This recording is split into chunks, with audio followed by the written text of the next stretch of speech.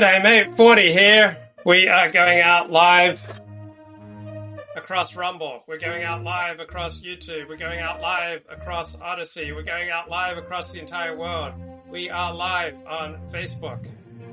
On my Facebook page, on my Facebook profile, on Twitter, right?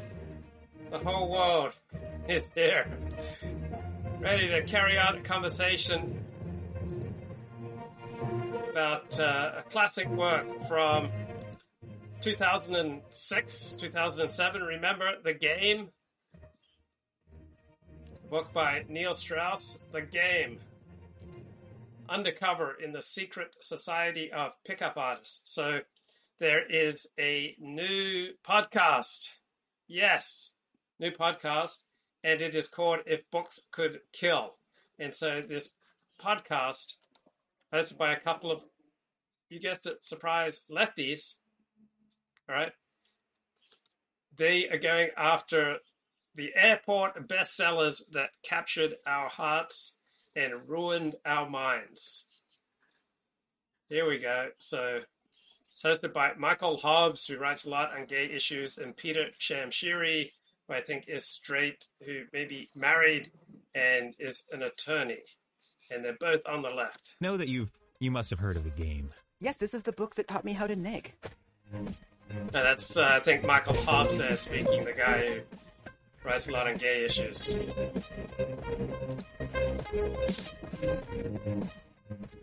All right, cool music. You know, one of the books I'm reading for this podcast is The End of History, a book about the ascendance of liberal democracy after the fall of the Soviet Union.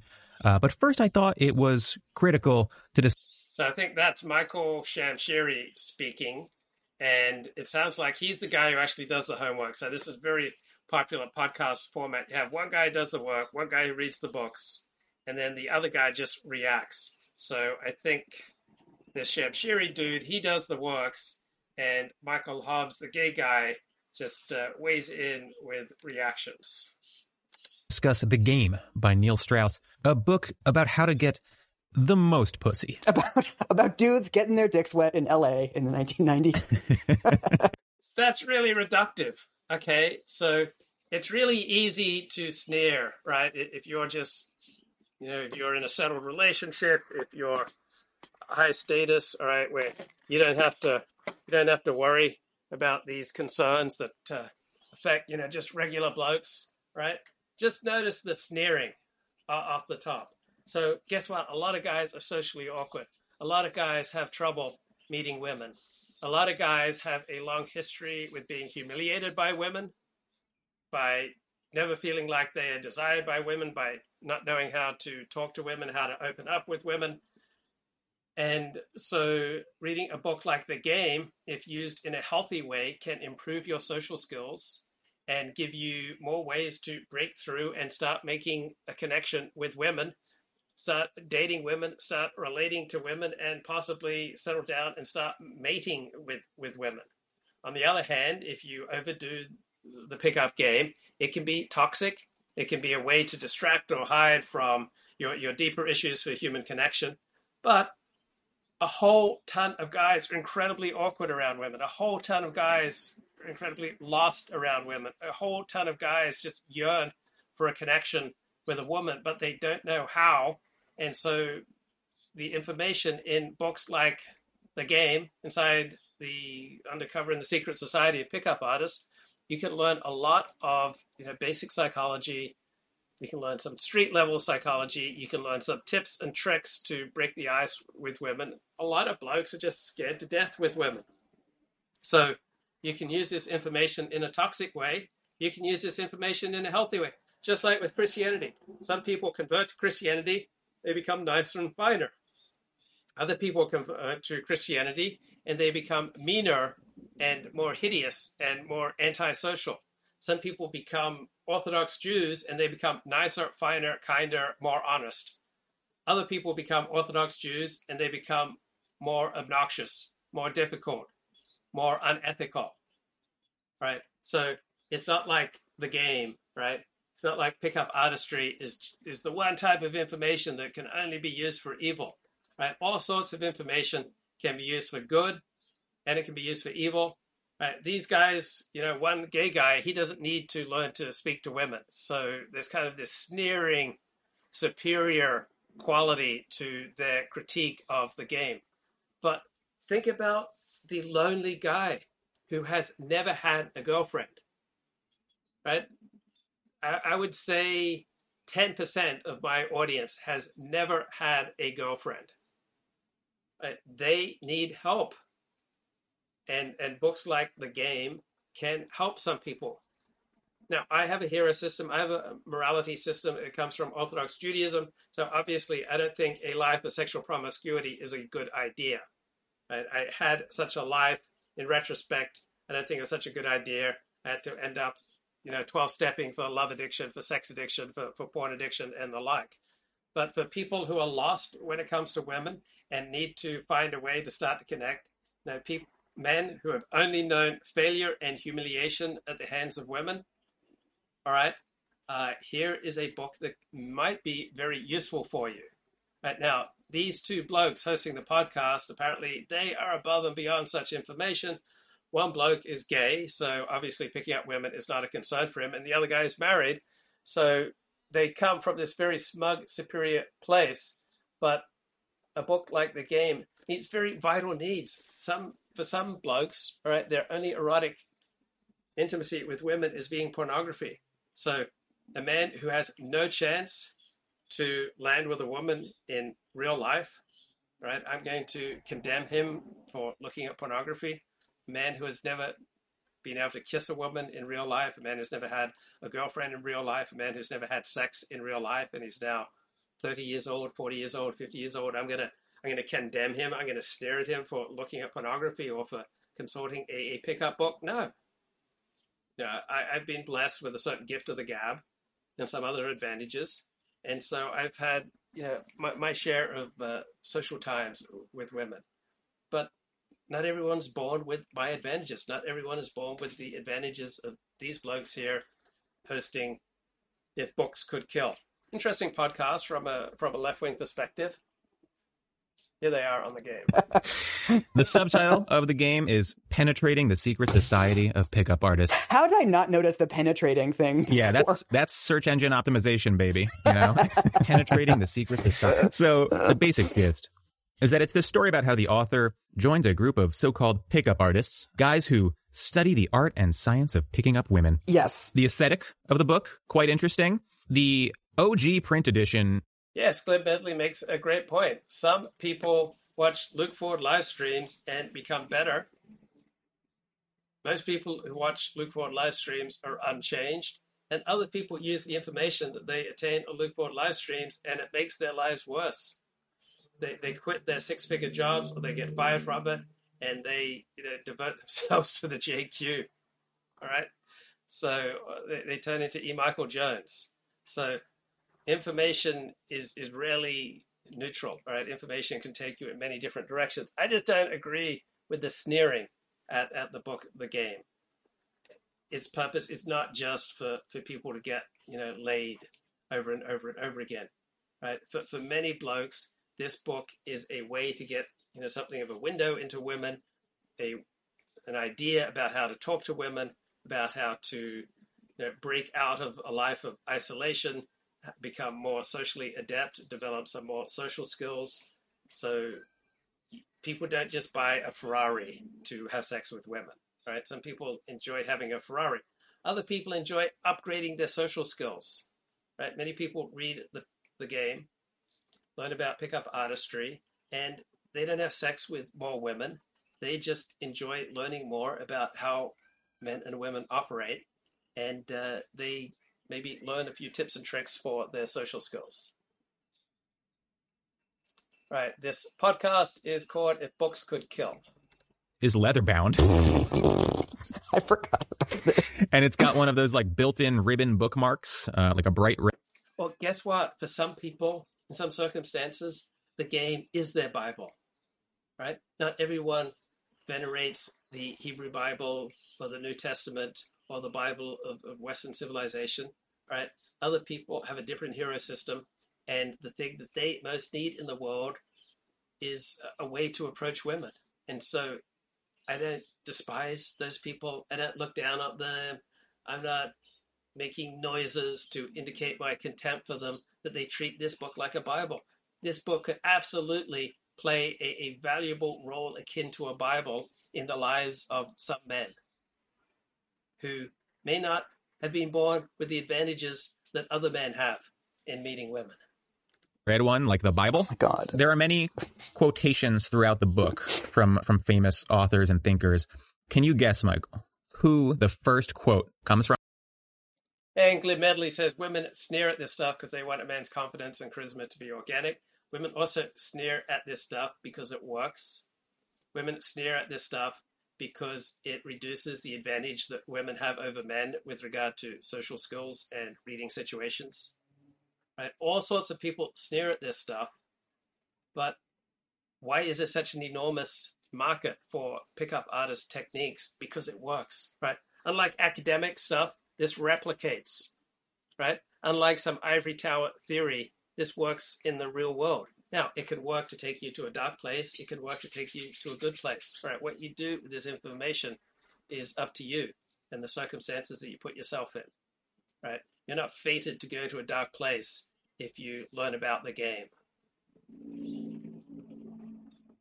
And Healthy Kuma says, I actually do have it by my bedside. No joke. It's going to be someone horrible like Tony Robbins or something. No. You're going in the wrong direction, my friend. The first quote is from Betty Friedan. What? The Betty Friedan quote is, men weren't really the enemy.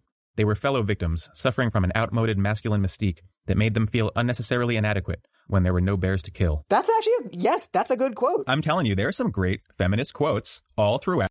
Yeah, they're just so smug, so superior, right? Just so confident that their particular partisan left-wing hero system is just objectively true, non-partisan, just pragmatic, that they're just above the concerns of mere mortals. The sneering tone. There is so much honesty in this book by Neil Strauss. It is so raw. It is so much braver than these smug, superior dudes who are discussing it in a contemptuous fashion on this podcast. And then Neil Strauss wrote a sequel to it, confessing about having to go to rehab for sex addiction. So you're not going to hear these blokes on the podcast talking about the horrible things that they did to get laid, or how they, manipulated people and used people and abused people and cheated and stole and had embarrassing situations, right? The honesty that Neil Strauss and many of the men bring to this book, right? The hosts of this sneering, contemptuous, superior podcast, they display none of that vulnerability. None. Out this story of banging as many chicks as possible in LA. So have you read this book? Have you read the game? So I actually read the... So these are the Decoding the Gurus guys. This is a different crew. This is Michael Hobbs, left-wing writer, frequently on gay issues. So he's the gay guy in this podcast who hasn't really paid much attention to the book. And then Peter Shamshiri, presumably a straight guy married to a woman and is an attorney. This, I think shortly after it came out or a couple years after it came out, when I was in kind of a pickup artist curious phase. I've always been slightly fascinated by this because, first of all, I always struggled to get laid. Yeah. And second of all, this whole thing always seemed very like straight dude to me. Like this was always wrapped up in this weird...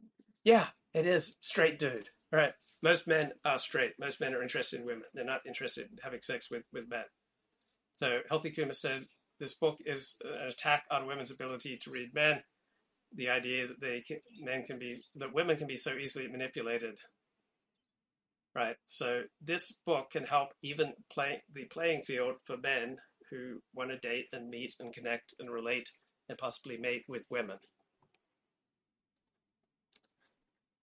The dating norms of straight people, which I genuinely find fascinating and totally baffling, where for gay men, it's like 90% attractiveness. Uh-huh. So there's not a lot of like game to be done in like my world. Yeah, not a lot of game to be done. Yeah, in the gay world, like getting laid when you're gay is not nearly as difficult as when you're straight, right? So the typical gay man has far more sex partners than typical straight men. So maybe still we have a lot to learn from the gay way of loving, right? I don't know. Maybe gays have lower STD rates than straights. I think, I'm not sure that's true. Maybe gays have better records of monogamy than straights. Maybe they have lower incidences of suicide and mental illness. Maybe they have lower rates of venereal disease. Maybe it's just a healthier lifestyle. I'm skeptical, but I'm pragmatic. Whatever the evidence says. If the evidence says the straights tend to have lower rates of STDs than gays, the evidence says that straights are less likely to have severe mental illness than gays. If the evidence shows that straights are more likely to be monogamous and selective in their sexual partners than gays, the evidence shows that straights are less likely to get arrested for having sex in public, or having sex with random strangers and passing on monkeypox, right? If that's what the evidence shows, then I will simply side with the evidence. But hey, maybe the gays can teach us a better way to live and to love. Whereas in straight world, it seems like there's this dance of confidence and kind of the vibe that you give off. And I was always kind of fascinated just because it seems like it's harder to date as a straight guy than a gay guy somehow. Yeah, I think that's right. Yeah, you have to put a lot more effort in, right? It's a lot harder, like dating the opposite sex than just dating someone of the same sex. It's quite a bit harder.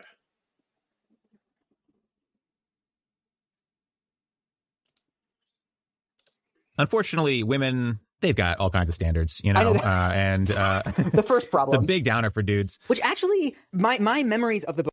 Okay, so when you're saying that women have all kinds of standards, aren't you saying that perhaps some other groups don't have that many standards? That's just what I'm hearing. I think he's confessing that straights have to have higher standards. It's far more difficult to date, relate, and mate with someone of the opposite sex than the same sex. It's been a very long time since I've read it, is that he seems to toggle back and forth between a kind of anthropological dissection of this world. Like, look at the men and how they are broken and how they are dealing with their brokenness. And then, like, one paragraph later, he'll switch to basically advice. Yeah. Yes, that is how the book's broken up. And so that's why there's so much more honesty and vulnerability and confession in the book than any smug, superior to dudes analyzing the book. To be one of these pickup artists, and it seems like the author himself couldn't really decide or was trying to have it both ways. Yeah, that's exactly right. It's very clear that he goes into this. Okay, this is a massive seller, right? I had no problem reading every word of it. Not only did I have no problem reading every word of it, I probably read some sections of it multiple times. I then signed on for, unused portions. Signed up with Neil Strauss's mailing list to get access to 60 pages or 80 pages that didn't make the final cut of the book. It's a very easy, very fun book to read because it's not smug and contemptuous and superior to its audience, unlike the hosts of this podcast. Dorky guy that struggles to get laid, and he finds out how to get laid, right? He finds these techniques that help him get laid, and they work. And part of him is smart enough to know that this is weird and manipulative and demeans women. On the other hand, he is very impressed with himself and very happy about these developments. Right. And he's constantly, it's the struggle of two Neils all throughout the book. Did you ever have a pickup artist phase? No, I have never had any sort of phase like this. I definitely had a phase where I was dorkier and not doing well with women.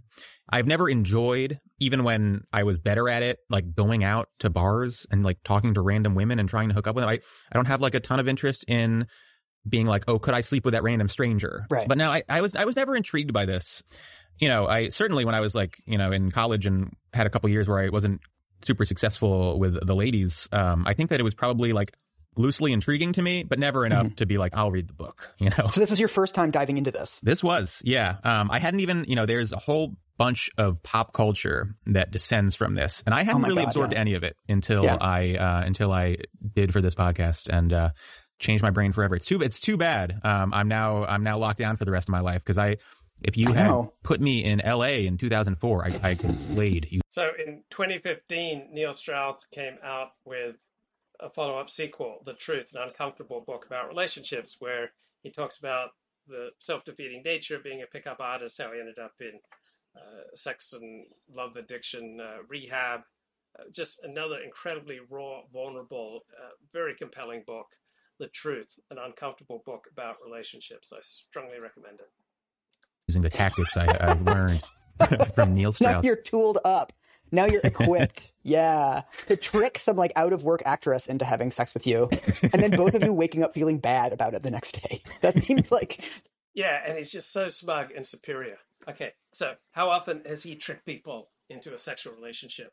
And how often have other people tricked him? How often does he feel bad after having sex with some rando?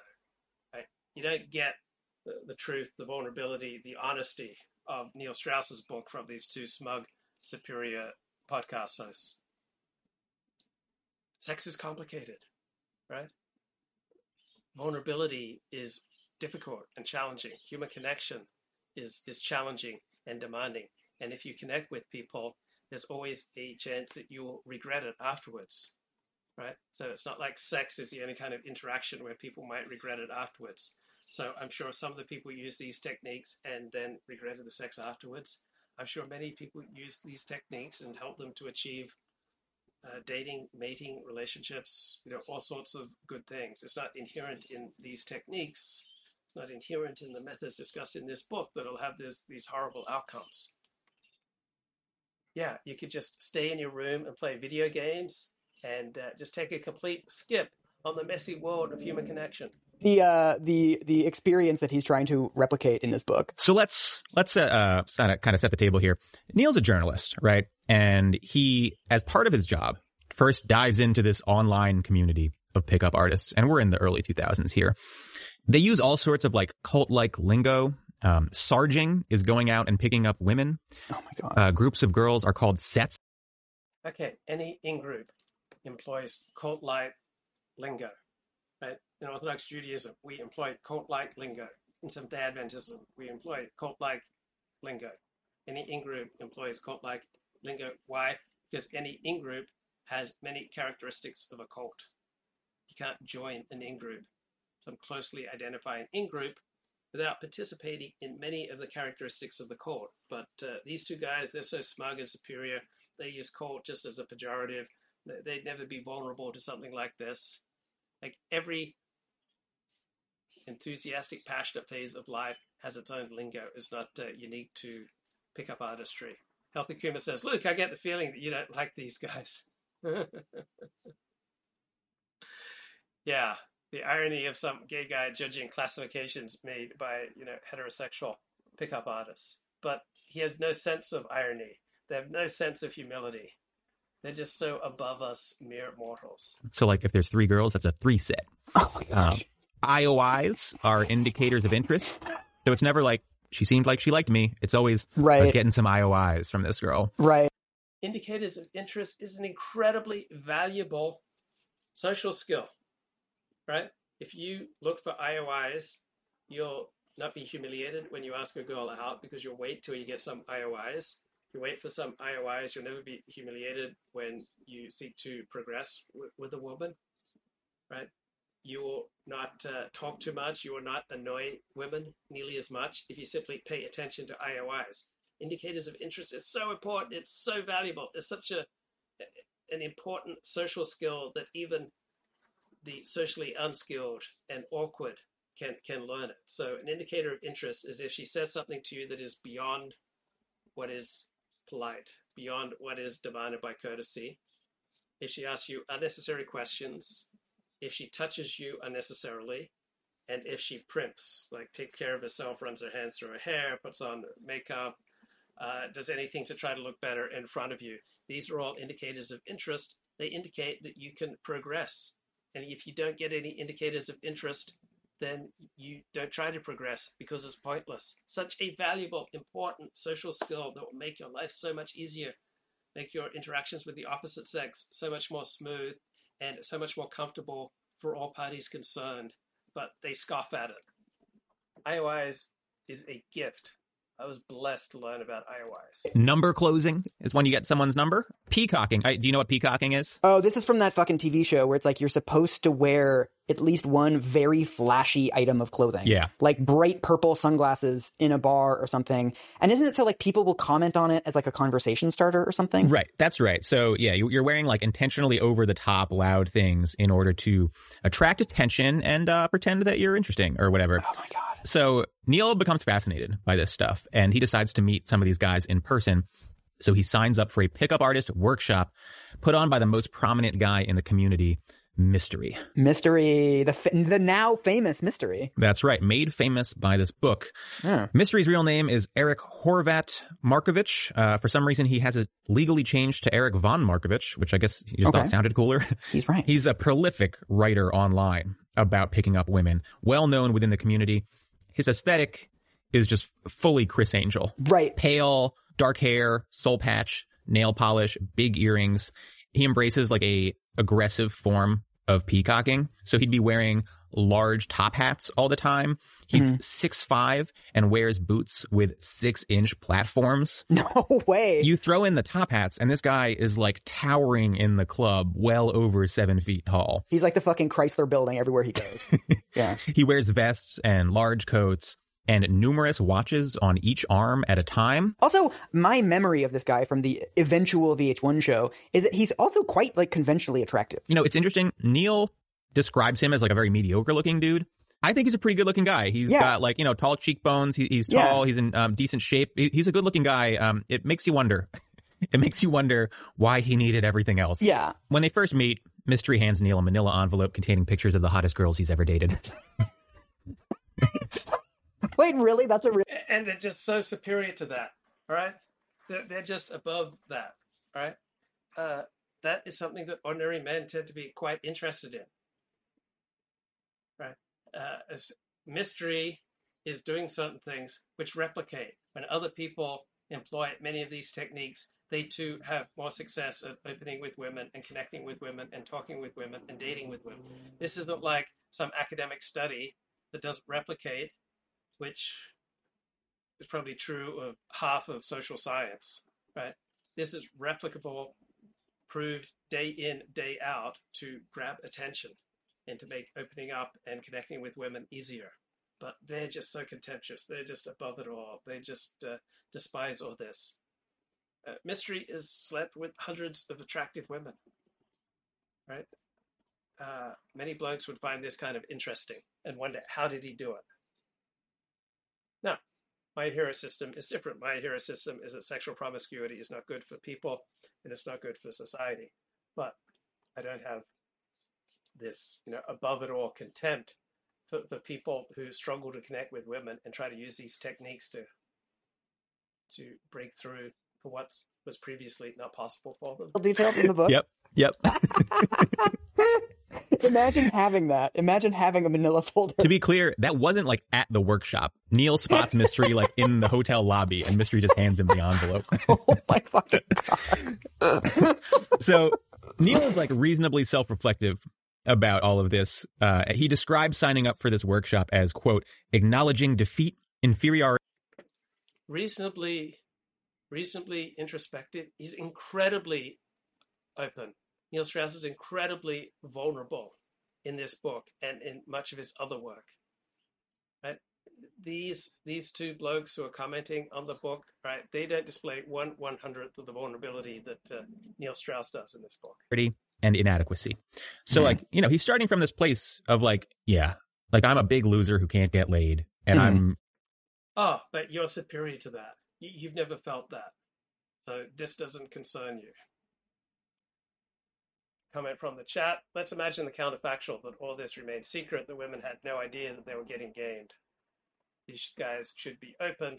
These pickup techniques are out in the open. Going to sign up for a workshop and pay someone $500, and I understand that is pathetic. So I guess I should teach you some strategies, right? Yeah. Teach me, give me the wisdom and the knowledge. A lot of it is like very... Yes, I really want to know what a gay guy thinks about techniques to meet women. Stupid icebreakers. Like, my friend was invited to be on Oh, stupid icebreakers. Right? These are icebreakers that have been successfully used by hundreds of men. Right? That you don't happen to have this problem, right, doesn't make you inherently a superior creature who can have disdain and disgust and contempt for men who successfully use these techniques to overcome disadvantages that they've been given by nature or by their upbringing so that they're not as successful, they're not married like you are, right?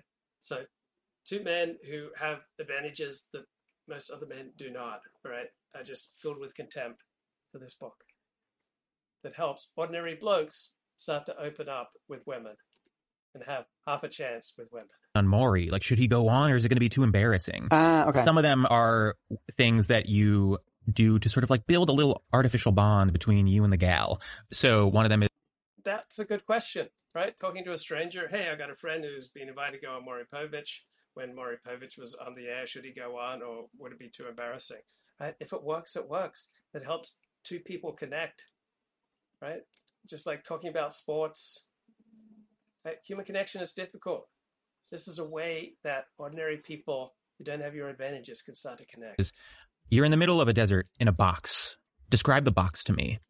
Well, let me describe your box, Michael. Wait, what? I don't even understand this one. Yeah, me neither. But the point is that when someone will describe their box, they'll be like, okay. So Michael Hobbs is so feminine that, yeah, for the first 10 minutes that I was listening to it, I just assumed he was a woman. It's like big, and then they're like, "Oh, big." That means you have like a large ego. Oh, right. So it's almost like a palm reading thing, but it's not. Yeah. You don't grab. It's a palm. little Okay. fake psychoanalysis thing. Most of this is just ways to sort of make people confident in what are. So if this is just a palm reading thing, what does it say? It says that many women are into astrology and palm reading. So you're meeting people where they're at, talking to people in terms of what they're interested in. You're taking other people into consideration. You are moderating and modulating and adjusting what you say and what you do according to what is more effective at possibly connecting with the other person. Oh my God, how awful that this book is teaching you to take other people into account and learn ways of speaking to the opposite sex, which, you know, may well be a complete, you know, strange experience for you. Traditionally the most awkward parts of a conversation. Yeah. Another part of it is just a recognition that women have a sex drive and like want to hook up, but again, it's like less socially acceptable for them. You know, there are these artificial barriers that you need to sort of work through. Wait, can I tell a story? Yeah. I was in a bar with a female friend of mine, and we were hanging out, and I left to go to the bathroom, and I came back, and there was this guy talking to us. He had come up to her and said, "Hey, me and my friends are trying to name all of the oceans. And we got Pacific, Atlantic, Indian. I feel like there's another one. Isn't there another ocean?" She's like, "Oh, Arctic." And then sort of before she knew it, she was like in a conversation with this guy. Yeah. And then the next day I like Googled, like something felt fishy to me about it. And I Googled around and there was literally like an article of like pickup artist strategies. And one of them listed was pretend you don't know the names of all the oceans. I don't think that's in the book, but it sounds exactly like a ton of their openers. Yeah. Yeah. You're just sort of engaging someone off the bat in a really natural sounding conversation. Right. Another thing they do is little sleight of hand magic tricks. A lot of guys are absolutely terrified of women, like particularly guys whose origins are Northern Europe, right? So the further north you go in Northern Europe, the more likely you are to meet blokes who are terrified of women, for whom one woman is enough. And then the further south you go in the Northern Hemisphere, the more promiscuous the men get. But a lot of these blokes who are terrified of women are absolutely great blokes. They just need an opening. And if using a corny question like, "Oh, I know there's another ocean," if that helps people connect, like who are you to throw rocks at it? It's a perfectly innocent question. It's a way for painfully awkward people to make a little bit of progress and perhaps have a chance at happiness in life. Oh my God, how awful is that? Oh yeah. So Mystery is like a magician as like one of his little gigs, and Neil like spends a couple of like plane flights learning little sleight of hand things. Oh my God, so you learn techniques to bring joy to people, right? You learn techniques to bring a little extra happiness to people. You learn techniques to learn to connect with strangers, right? You learn techniques to help you entertain. You learn techniques to enable you to be the life of the party. Oh my God, that's so awful. Oh my God, straights are just so weird. Why would straights want to bring joy and happiness to people? It's basically what it sounds like. Like, check this. Look, I can make this beer bottle levitate. Okay. There's something called soul gazing, which is when you're a few minutes into a conversation, you just have a girl stare into your eyes and you stare into hers. And you sort of, you give it a little intro, like, oh, there's this like technique I'm trying. So like, let's try it out. And the whole point is that like, there's research showing that if you like stare into someone's eyes for long enough, you start to feel more comfortable with that. That sounds fake, but sure. There's also the prop bag. I'm going to send you a couple of screenshots. Okay. And the prop bag is literally what it sounds like. Many pickup artists carry around a bag full of props that they use in the course. Oh my God, this is also shocking. Like women never use any manipulation techniques with men. Like, women never have any props to capture male attention. That women never make any effort with their makeup or with their clothes or the things they say or where they go or any of their actions to try to grab male attention. Hey, this is also creepy that men might start doing some of the things that women do so effectively to capture men. Oh my God, now men are doing some of these same techniques to capture women. Oh my God. It sounds like this is a book to help men and women mate and relate. Oh my God, this is so awful. Of picking up women. Wait, like literal physical props? Like Carrot Top? You'll see. Not to that level. All right. I just let me know when you get it. Okay.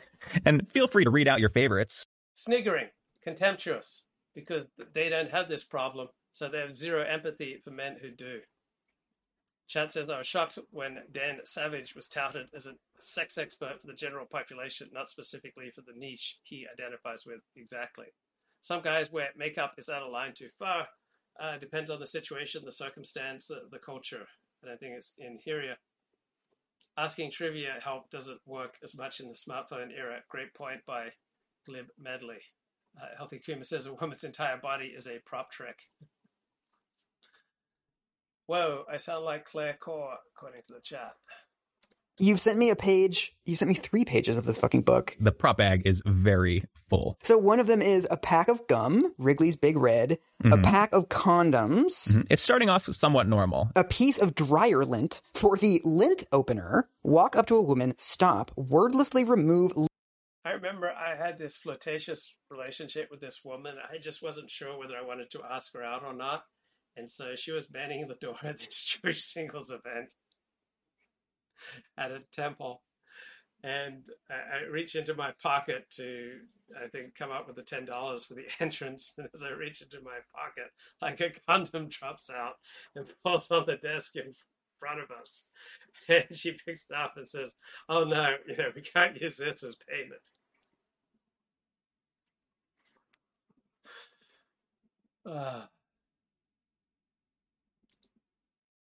Lint hidden in the palm of your hand from her clothing. Ask, how long has that been there? Then hand her the piece of lint. Oh. That would work on me. I would feel small. Yeah, so these guys have never been socially awkward. These guys have never struggled for the right thing to say or do. These guys have never wondered how to connect with someone. These guys have never felt insecure. These guys have never felt lost and lonely in a big world. These guys have never struggled with low self-esteem. These guys have never struggled with feeling, unworthy to connect with anyone. These guys have never been in a room and felt like nobody cares about them, nobody's interested in them. Right? These are things that many people feel. And these silly, ridiculous little tricks can help people who often have the odds stacked against them in life, attain a little bit of joy and possibilities of deeper happiness.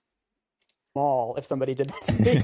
I'm in. This works. Okay, one digital camera. It's 2005 at the end of the day. Take a photo of yourself and a girl smiling. Then another one striking a serious pose, and finally one kissing. In the final photo, say, we make a good couple, don't we? If she agrees, you're in. Oh, that's a high risk. That's a high risk strategy. Master of psychology. If you take a picture of you kissing her and she's like, yeah, that was fun. We make a good couple. Then she likes you. What else? One set of wooden runes in cloth bag for rune readings. Okay, I'm not going to ask you what that is. Well, I'm not sure I can explain it, but for some, just like I said, there's a lot of magic going on. There's a lot of astrology for boys. Wait, holy. So they have these techniques because they work. They've been shown to work hundreds upon hundreds of times. So if people have props for rune readings in their bag, That's because it works, right? This isn't some unreplicable social science study from the academy, right? This is real world stuff that works with some people. Many women are interested in astrology. Many women are interested in rune readings. Many women are interested in palm readings, right? Many women are not particularly interested in academic philosophy. But this is a social skills technique about meeting people where they're at and talking to people about what they're interested in, helping other people to feel comfortable. Because until a woman feels comfortable and safe, nothing good's going to happen. Shit. Okay, now I'm at the end of the list. One small black light for pointing out lint and dandruff on girls' clothing. A neg. Yeah, that's only if you forget your lint. You should blast her with a black light. This is something you... And it probably works hundreds of times. And these aren't Orthodox Jewish women, right, who are getting seduced by this. These aren't traditional Mormon women or traditional Christian women. Right? These are usually secular women, somewhat adrift in the world, also awkwardly looking for connection. When I went through my promiscuity phase, I wasn't seducing virgins, right? I was, hooking up with equally damaged women to myself. Chat says, fright at the implications of unleashing female sexuality would seem quite rational. We should be frightened at the implications of unleashing sexuality, period. Instead, strive to maintain sexuality within the marital bottle. Relative prudence and sobriety of the female of the species is an essential component of stability. Also, encouraging the prudence and sobriety of the male of the species is also an excellent idea. Luke, do you have to keep taking jabs at unreplicable studies in psychology and the social sciences? Yes, I do. Yes, I must. Do to someone you fucking hate. This is like someone in college who you just absolutely loathe and you want to humiliate them as much as possible. Like, I'm gonna bring a fucking blacklight because like Emma's gonna be there. And I also feel like any part of you that might be successfully negged would be outweighed by the part of you that's like, why do you have a blacklight, right? Aren't you gonna ask that question? And then the guy's... And the chat says, is hookup culture fundamentally gay? Well, I think the male of the species wants to hook up, and it's just usually easier for gay men to hook up rather than straight men. But there was a relatively rare opening in human history from the 1960s until recently, where there are many more opportunities than ever before in the history of Western civilization for blokes to just hook up. Hua tricks don't work for the most part, yeah, but they work for some people some of the time. And they can ease over, reduce, awkward situations, help people to start to connect. Forty, have you ever blacklighted a hotel bed? I've never blacklighted anything. Now, there is an Orthodox synagogue I know that got all their seats from a porn theater. I'm sure they cleaned them, but that Orthodox synagogue has only had bad times. Like, they've never grown because like the spiritual filth that's been deposited on those seats, I'm not sure can ever be cleaned up. Ricardo says, I remember reading the game. I bought it at an All-Ford bookstore. Yeah, well, this podcast series is for you. It's all about reading books that you buy at an airport. Now, I find it an absolutely compelling book. I just read right through it. Very entertaining, very honest, very vulnerable. I could identify with many of the predicaments of the blokes in there. Now, yeah, that's information that you can take too far that can ruin your life. Yeah, Ricardo says it was a great book.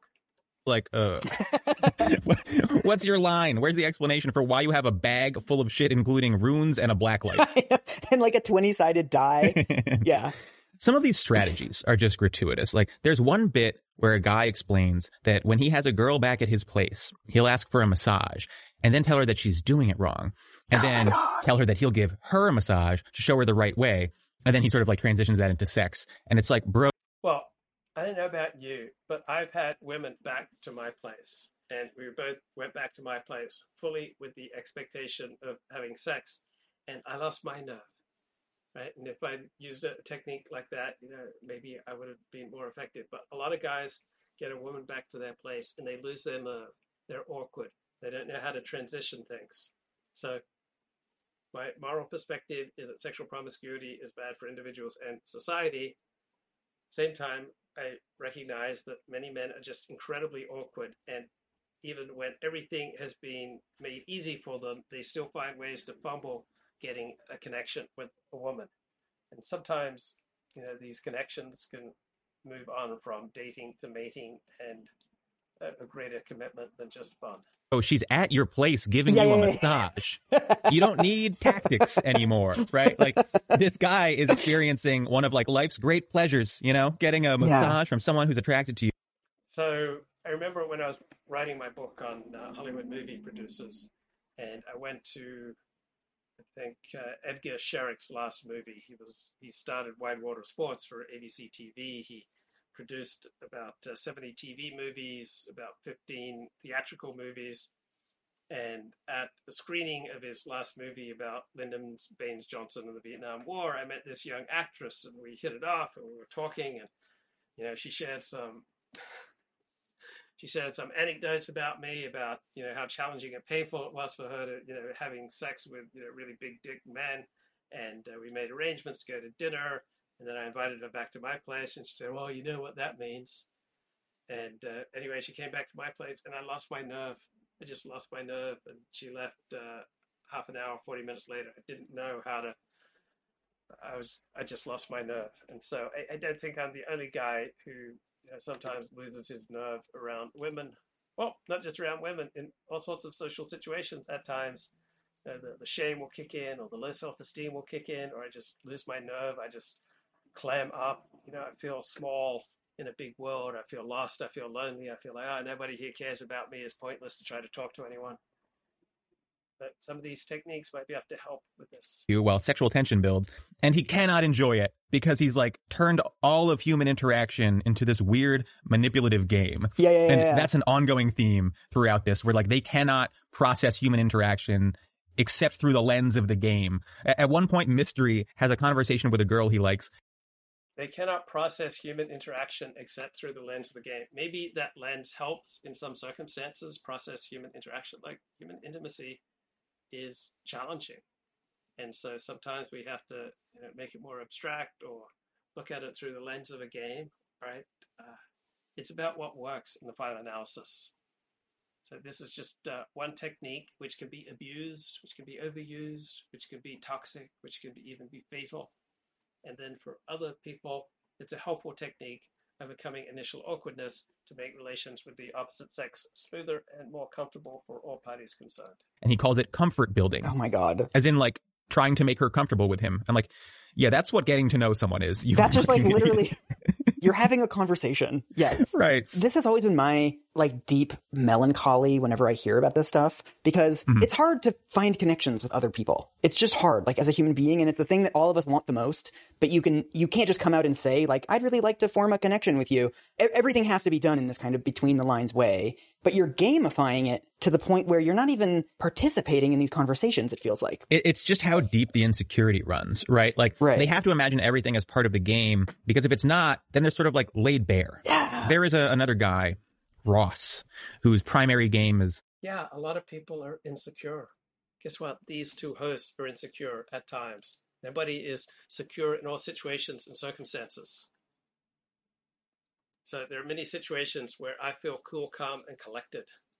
I might even feel cool, calm, and collected right now. But there are other situations where I feel incredibly awkward and lost and lonely and small and unworthy. John says, part of the deal we live stream viewers have with Luke is that he exchanges embarrassing anecdotes that have been educational for him, but in exchange, we have to hear him boast of sexual conquests.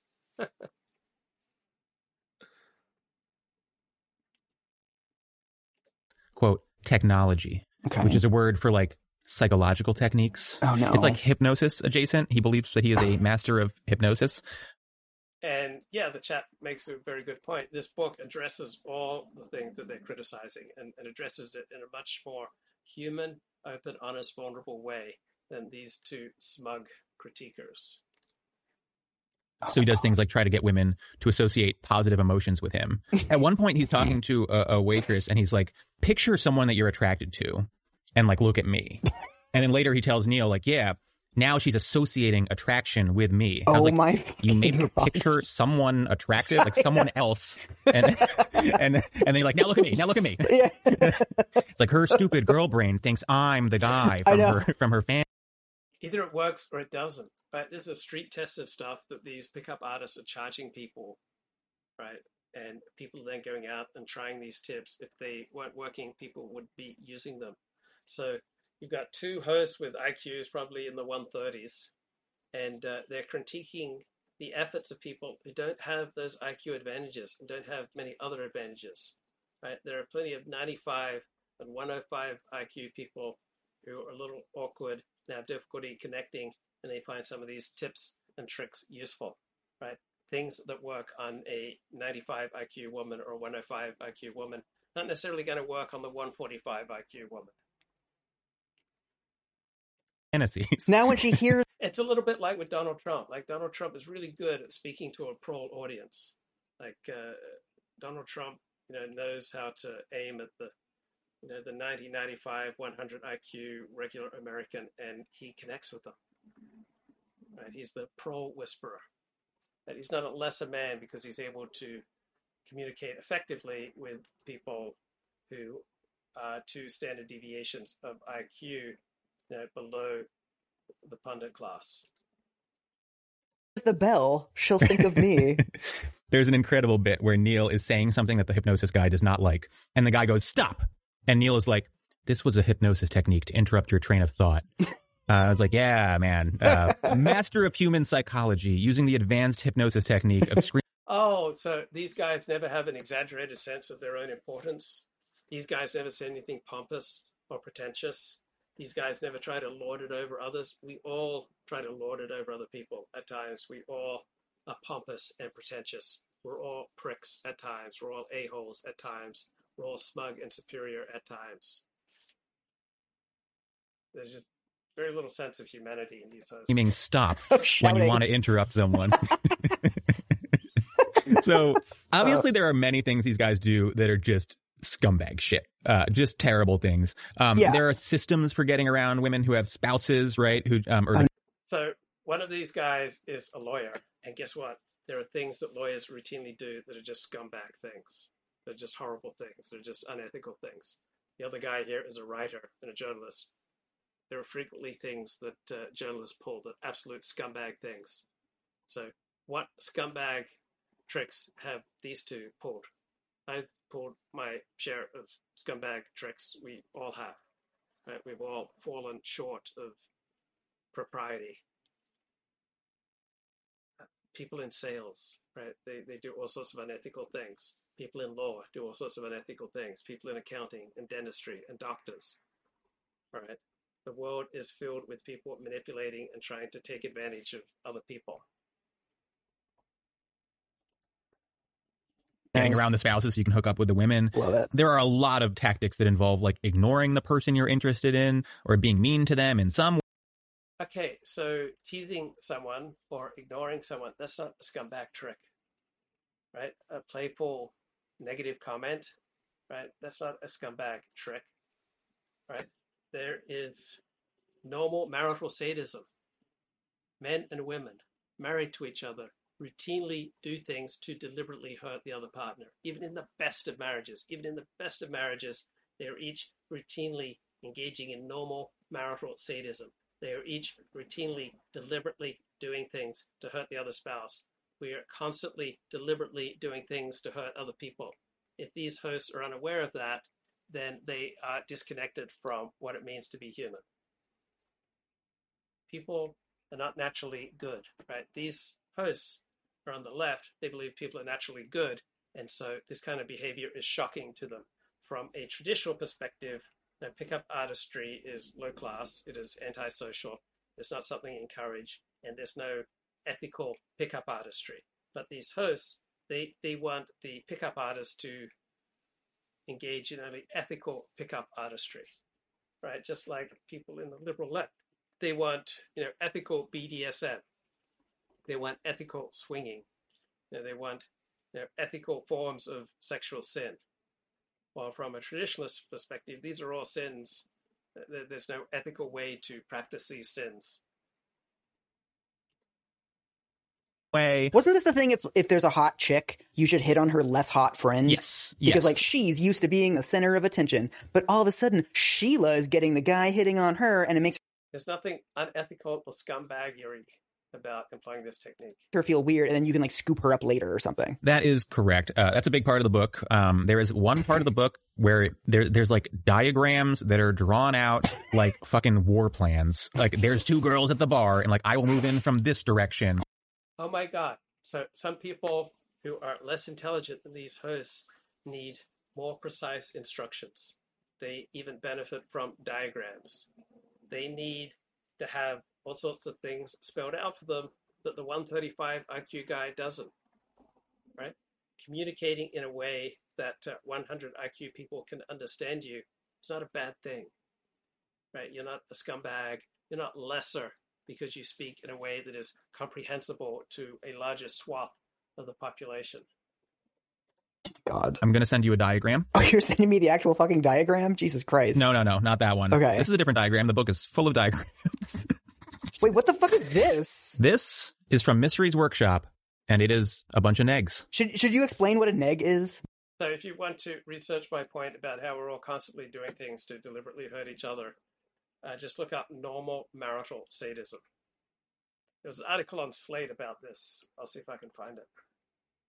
Yeah, I guess so, even though it's such a part of the culture now that I assume everyone knows. But a neg is when you intentionally say something rude with the idea being that they will be a little bit offended and therefore sort of want to win your affection. Right. So it's a female diagram, like a woman, and then next to each, I guess, body part is like a neg. So like a neg associated with each feature. Is that a wig? Oh, well, it looks nice anyway. I think your hair would look better up. What do you call that hairstyle? The waffle? I like that skirt. Those are really popular these days. Those shoes look really comfortable. And then another one is you kind of have man hands. That one's just mean. Yeah, some of them are like way too mean, where it's just like, you look like a stupid bitch. And I don't understand how that's working. A big theme of negging is that, I don't know if this is a 2005. Oh, so without negging people would be critical to each other. Without negging, people wouldn't be mean to each other. People are mean to each other all the time, right? Do you ever watch a football game? You know, people are colliding with each other at a high rate of speed, being highly damaging to one another. This is the nature of reality. People are not naturally good. People are not naturally pro-social. People are not naturally kind and honest. All these things need to be developed by society. So the left liberal view is that people are born basically good, and then society corrupts people. The traditionalist conservative perspective is that people are not born basically good, and society, generally speaking, helps people to become more pro-social, right? That's how I understand reality. But they're like very convinced that telling a girl that like another girl at the club is wearing the same thing will just like devastate her. Oh yeah. I don't know if that's true or not, but they seem to believe very much that it is. What's so frustrating about this is like, there's a lot of people that really struggle in these kind of interactions. Like talking to a person at a bar who you don't know it's just the worst form of human interaction. And it sucks that this is what people have to do to date. Right. So I get that like people would want to sort of systematize this or have conversation openers that are more interesting than what do you do for a living or like what's your name or something. I sort of get the need for it. But instead of guiding people to like, okay, here's how to have like a meaningful conversation or like, here's how to make somebody comfortable. It's like this shit where it's like, here's how to manipulate somebody. Here's how to seem like you're giving somebody a compliment, but you're actually denigrating them and establishing. Oh, so if we didn't have this, there wouldn't be, so much manipulation going on between the sexes. Already we have high amounts of manipulation going on between men and women. This movement is talking about manipulation that's more effective at breaking the ice so that people can connect.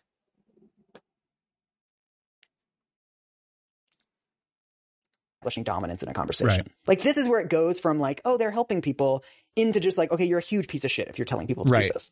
So there's tons of like little shitty tactics they do, but more than like any given tactic is offensive, there's just this general sense of sociopathy running through everything. Yeah. Like they have zero interest in the joy of other people. Oh, as opposed to, say, the legal profession?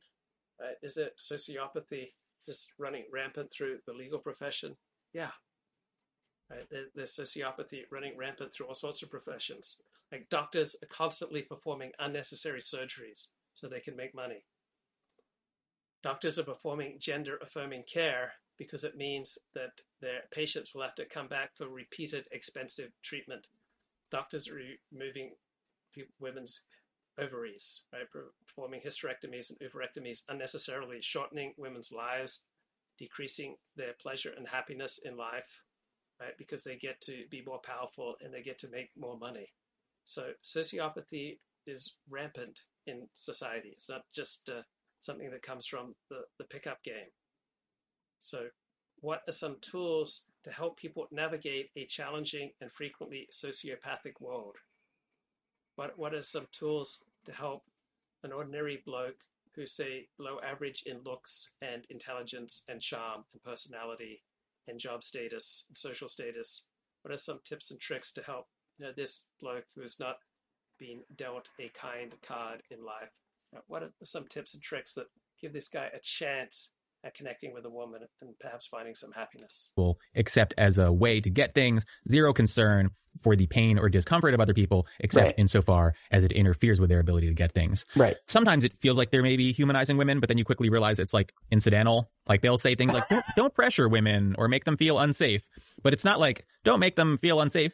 Oh my God, this is a book that is written for men who feel intimidated by women. This is a book written for men who are awkward around women. And so it is written for them. It's not written for women, right? It's not written for men like these hosts. It's not written to attain the approval of gay men. It is not written to obtain the approval of society's elites, right? It's written for ordinary blokes who are struggling in life. Because they're human beings. It's like, don't make them feel unsafe because then you might not hook up. It feels like the original sin of all of this is a lot of people. And the chat says, there's a volume problem, right? Luke, your volume is low compared to the video that you're playing. Thank you. I need the feedback. I don't have all the tools and the setup that I would have back home in Los Angeles. So yeah, there will be some technological inferior elements of these streams, but I benefit from your feedback. Accurate criticism makes my show better, and that is very accurate criticism that you're giving to me. So I am boosting up my volume. People are just not well suited to pick people up in fucking bars. Right. It's an insanely difficult environment. Yes. Like, I don't consider myself someone who has terrible social skills or whatever, but this book isn't just to pick up women in bars. I remember I was just walking across a college campus and I just saw this blonde woman walking towards me, and I was able to open with her and I was able to talk to her. Then I was able to get her phone number, and then I eventually went out with her. Right, I've had the ability at times to talk and open and meet and date, women in all sorts of areas because I was born with the gift of the gab. When you have the gift of the gab, it is a lot easier to connect with women. You have a lot more advantages, but not everyone is born with the gift of the gab. And so how do you help people who are awkward? And the book is clearly not just for bars. When you're in line at a grocery store, how do you talk to a woman?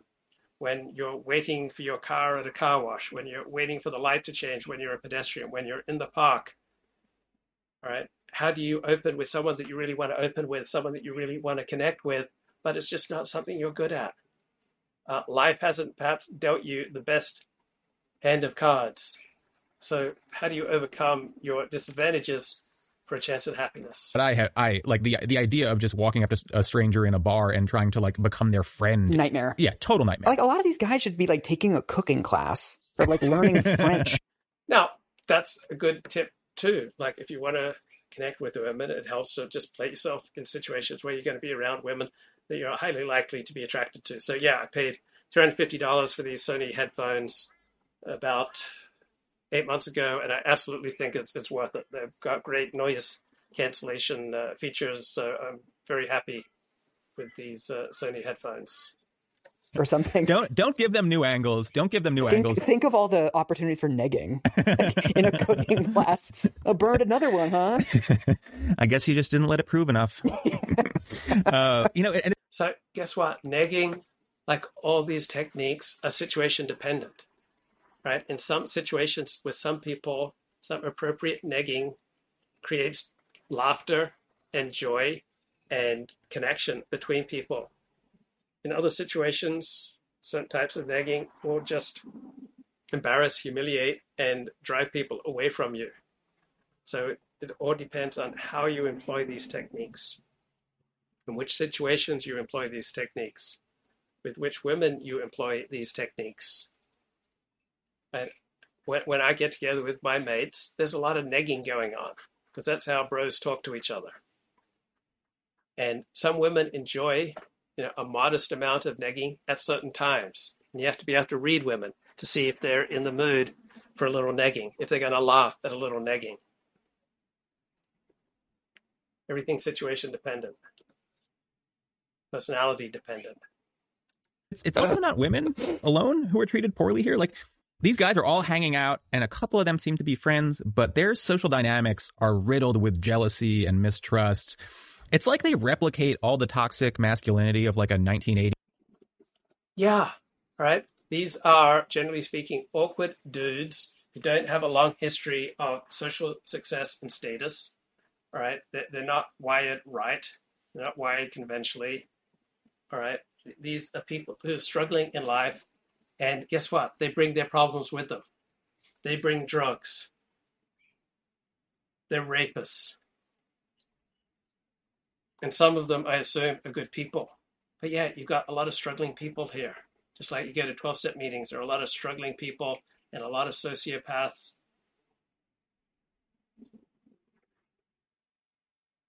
So as opposed to, say, the law profession, or as opposed to the workplace, many workplaces, maybe most workplaces, have considerable elements of toxicity, have considerable elements of all the same things that these two elites are criticizing the society of pickup artists for.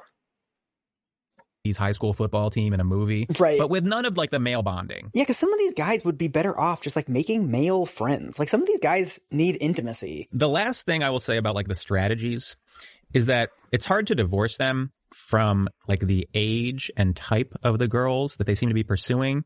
So they love the idea of like the hot Miami, LA club girl, like blonde and big fake boobs. They love fake boobs for some reason. Okay. This is the early to mid aughts, so they're always being.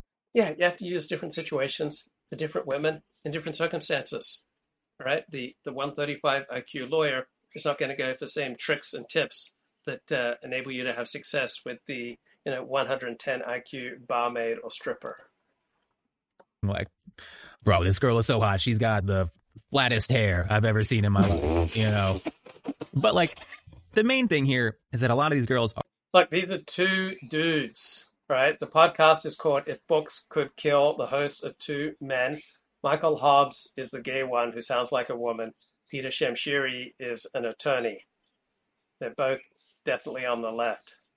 But yeah, the gay one, Michael Hobbs, definitely sounds like a woman. He's not a woman, guys. He's a bloke.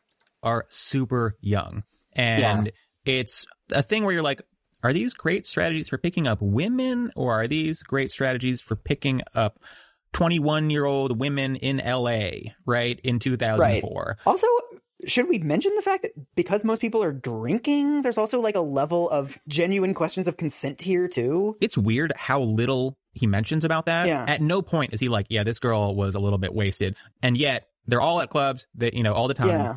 They're partying, they're drinking. Obviously, that's part of what's happening here. I would be a lot more like of a charming Lothario if the person I'm trying to pick up has had 7 beers. You don't have to have like a blacklight with you to get somebody like that to go home with you. Imagine, some poor girl is like at the end of her night just raging drunk, and you just blast a blacklight in her face. It's like, wow, what a lit here. Well, a lot of blokes are around very drunk girls, and they still can't have any success. Right? It's not like drunk women will just go home with anyone or just have sex with anyone. Yeah, this book isn't ethically, morally uplifting or sensitive. Yeah, it's about picking up women, which from my traditional perspective is not a healthy or pro-social activity. But these two guys speak as though there should be, ethical pickup. Now, there's not a strict age at which brains mature. Right? Generally speaking, an 18-year-old brain is more mature than a 16-year-old. But it's not like people just are mentally mature at age 25.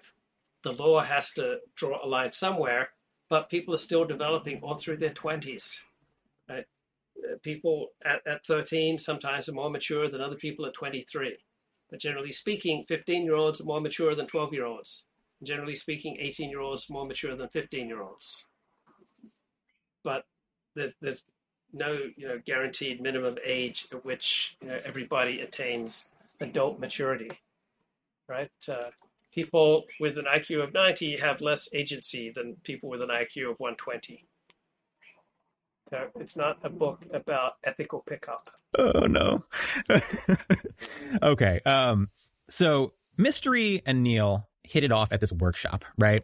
And Mystery sort of like makes him his protege. They grow close. Mm-hmm. They ultimately end up traveling, doing workshops together. Mm-hmm. And at one point early on, Mystery is like, you can't just be Neil, bro. You need to have a seduction nickname. Why don't we call you Style? Because Neil, I guess, was like moderately... Well, I converted to Orthodox Judaism and I adopted the Hebrew name, Levi ben Abraham. When I went to Kundalini Yoga, people there were adopting Kundalini Yoga names. So it's not weird or bizarre or contemptuous that you join an intense in-group and they give you a name. That's pretty normal form of human interaction. Dressed, whatever that meant in 2005. Okay. All these dudes have stupid nicknames. You've got Mystery and Style. There's Sin, Juggler, Two-Timer, Grimble. That's a Hobbit name. Yeah, not everyone has like a cool nickname, right? Some guys just have stupid nicknames and you're like, is that getting you laid? It also makes it extremely funny when someone involved doesn't have an insane nickname. Like you'll have a dozen dudes with these crazy nicknames and they're like, and then also there was Ross. So if someone converted to Orthodox Judaism and took on the name Levi ben Abraham, would they just start making fun of the person? Oh, that's not a cool name. You sound like a loser, bro. Right? If you heard some of these Kundalini yoga names from Sanskrit, I assume that they're not going to necessarily sound all cool. So what? You've got one more thing that helps you to belong to an intense in-group, right? You've got the beginnings of an identity and a place within a group, and you are going along with the traditions of your new tribe. Just, why would I have contempt for that any more than if a white man joined an Indian tribe? Or here in Australia, you have white people who join Aboriginal tribes, and they take on, guess what, Aboriginal names. I bet these two left-wing podcast hosts would not be sneering and contemptuous and laughing at the Aboriginal names that all these white people take on when they join an Aboriginal tribe, or when someone converts to Orthodox Judaism or some other, more prestigious religion. That's like how U2 is Bono, The Edge, and Larry and Adam. They weren't there that day when they were doing the names. So are these guys introducing themselves? Like when they meet women at clubs, are they saying, "Hi, I'm Style"? Sometimes they do, sometimes they don't. But for the most part, they are supposed to. They are like girls throughout the book know Neil as Style. These guys are like trying to. So when I push live, I put on a persona. I'm not just the same bloke I was before I pushed live. I don't talk to you the same way that I talk to people at the coffee shop or the synagogue or the garden center. I put on a persona. In all sorts of areas of life, when I'm at work, I put on a professional persona. I think that's pretty normal. People put on a persona in all sorts of areas of life. And oh my God, that people might use it when they're at a club or at a bar, when they're trying to meet women. They put on a persona. Seems pretty reasonable to me. I don't think it's something to be filled with contempt about. You have these entirely separate personas, and it's something that you like present to the chick. Oh my God. You know what this is? You know how they deliberately write the Nigerian prince emails to be like really bad so that they don't waste their time with people who are like going to check it, and you want to get the real dummies, right? Oh yeah. Oh shit, you're right. Part of this. Well, guess what? In some areas of life, these hosts are the real dummies, right? There's none of us who in certain areas of life are not stupid and dumb.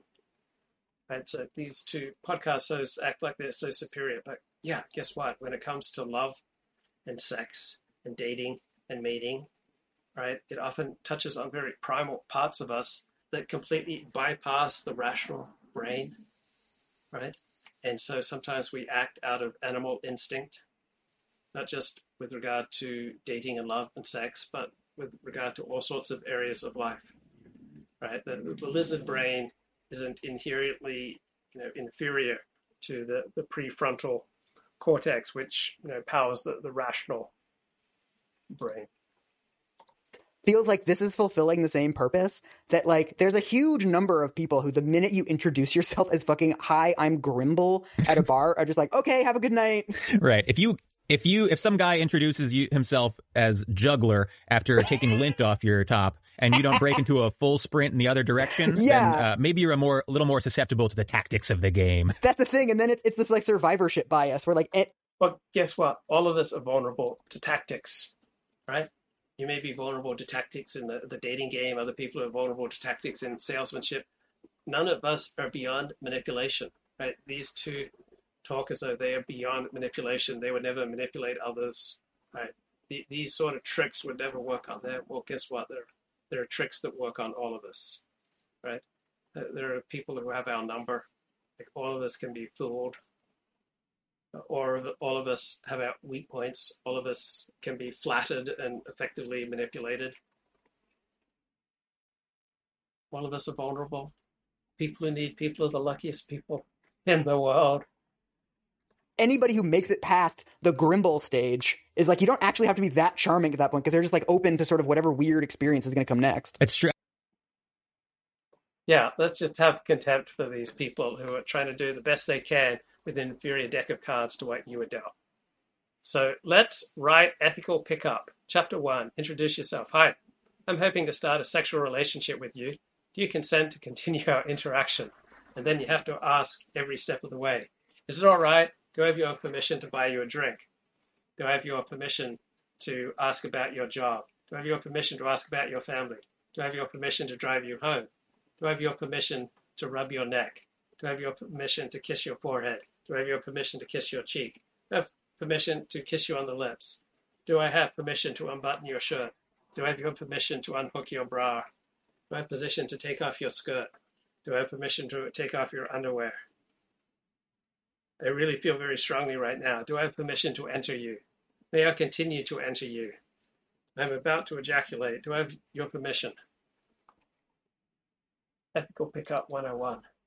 I mean, and they are, they are pretty explicit that although some of like the real experts are like, I can get any girl, a big part of actually doing this is just like you approach a lot of girls. Yeah. And a lot of them are like, fuck off. Yeah. And eventually you find someone who enjoys rune readings. Right. I mean, a lot of it is just numbers. It has to be. Oh, yeah, for sure. For sure. So we should probably talk about Mystery himself because his personal troubles are a big sort of B story in this book. He is... Yes, obviously guys who are desperate for help with learning to talk to women are not going to have even an average level of mental health.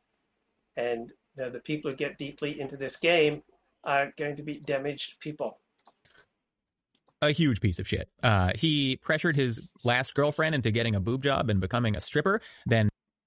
Okay, question from the chat. Is there no place for ethical standards within pickup endeavors? Well... by any traditional means, the pickup world is, outside of that which is licit, outside of that which is regarded as morally acceptable.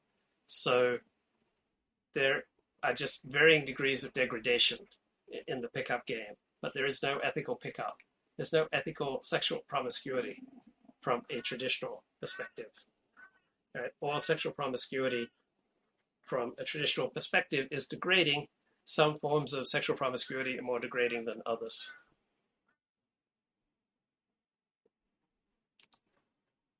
So, for example, if you sleep with a woman and then murder her, that's particularly heinous.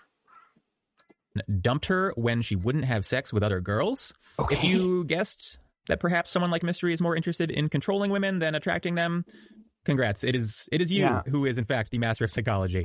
At one point, they are in bed.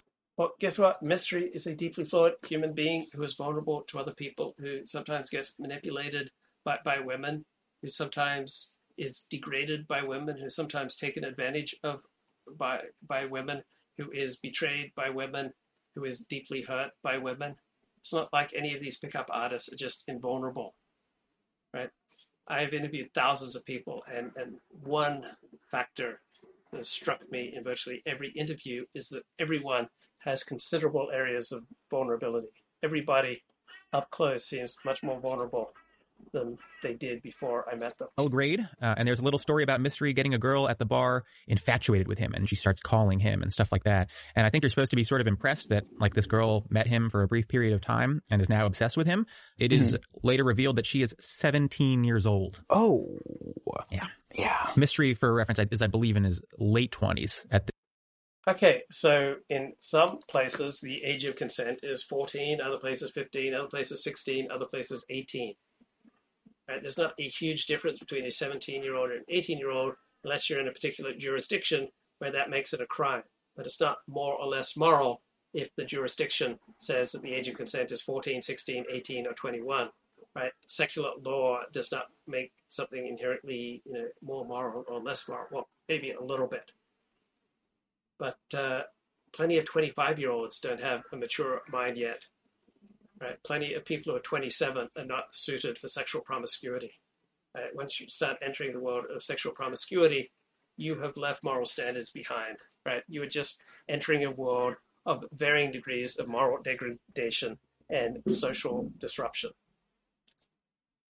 This point, maybe a little older. Yeah. So yeah, I would say that it's actually not impressive to get a 17-year-old to be a little bit obsessive with you. In fact, every 17-year-old is a little bit obsessive with everyone they have a slight crush on. That's the whole point of being 17. Yeah. It's a big part of why it's so fucking gross to hit on 17-year-olds. Yeah. Some reasons we don't do that. At one point, Neil is asking for advice on hooking up with a girl that he actually likes. And Mystery's advice is to get her alone and take his dick out. Just take your dick out and start jerking off. So. Wait, is there a prop for that? I feel like I'm probably in the bag of like a little puppet or something. This is only the props God gave you for this one. Mystery is also very clearly emotionally unstable. The book opens up with a flash forward of a mental breakdown he's having. There are scenes where he. Yeah, the whole book, the whole scene is filled with mentally unstable people. Mentally unstable people are the ones who are most desperate in need of tools to connect with other people. Right, so this is not a group of cardiologists. Right? This is not a group of academics. He references his abusive father in ways that make it clear he is not well and could use some therapy. At one point, he snaps, "Don't tell me what to do. My dad used to tell me what to do." And he'll also say things that are so on the nose that it's hard to believe you're reading it. At one point, he says, "I feel really bad about myself, and then a girl sleeps with me, and I feel good again." Well, that is sort of what I suspected. Okay, so you can laugh at that and have contempt for that, but that is the experience of a lot of men. That certainly was my experience for much of my life. I was feeling bad about myself. I got a girl to sleep with me. I felt better about myself. And people do all sorts of tricks to try to like themselves more, to feel better about themselves. Mystery. You're in the right line of work, Mystery. Dudes will literally invent a system for seducing women before going to therapy. Yeah. Let's talk about some of the other teachers, the other pickup artist teachers in the community. Of course, they call themselves gurus. Obviously. And now style. Because if only these dudes would go to therapy. And I absolutely believe that therapy helps some people. A lot of people are not helped by therapy. It's not like therapy is overwhelmingly likely to help you. It's not overwhelmingly likely to help you. Some people are helped by some forms of therapy, but it's not like therapy is the panacea for these people's troubles. Therapy can help some people. 12-step programs can help some people. Church can help some people. Synagogue can help some people. Getting a mentor can help some people. Getting a friend can help some people. There are a lot of things that can improve your life. Presley says that they all have one thing in common, which is that they are obsessed with the idea that they're the best at this and that the other teachers are not as good. Oh, nice. And Neil describes it as a competing group of cults. And Chat says, a man who pursues women who are themselves seeking promiscuity is a world apart from a man who seduces and preys upon more virtuous women. But more virtuous women are going to be much less vulnerable. So, for example, overwhelmingly Orthodox Jews are still virgins when they married, and it wouldn't really matter how much pickup artistry was practiced on them. Right? It's not going to deter them from the values and the rituals of their community. So, game is for people who are playing. Right? Virtuous women are not looking to play. They're looking to date to mate. And, each centered around like one weirdo. Yeah. I'm going to read you a quote from Ross, the hypnotist guy, when he's sort of like trying to bring Neil into his crew. You are being led into the inner sanctum of power, my young apprentice. And the price for betrayal is dark beyond measure of your mortal mind. Keep quiet and keep your promises, and I will keep opening the door. This man is like 29. This man. Okay, so why would someone speak that way? Because he has achieved a level of respect among many of his followers that enable him to speak that way. People just don't speak that way out of the blue, right? He's been socially conditioned that that's an acceptable way to speak because he has affected so many lives. He's had such a profound impact on people that they treat him with such reverence that he then feels entitled to say this. Much of what we say and do is socially conditioned. Right? If the society in which this guy was operating made saying such things as that unthinkable, he would not have said them. He only said them because that kind of attitude is being reinforced by his life results. A college degree. Why are you talking like this? No, that guy is even older, I think. Ross is one of the older guys in the community. It's like... Yeah. It's very Fedora era, Yeah. These dudes who are trying to be like, I am a master of the dark arts. It's like you're sleeping with buzzed 21-year-olds.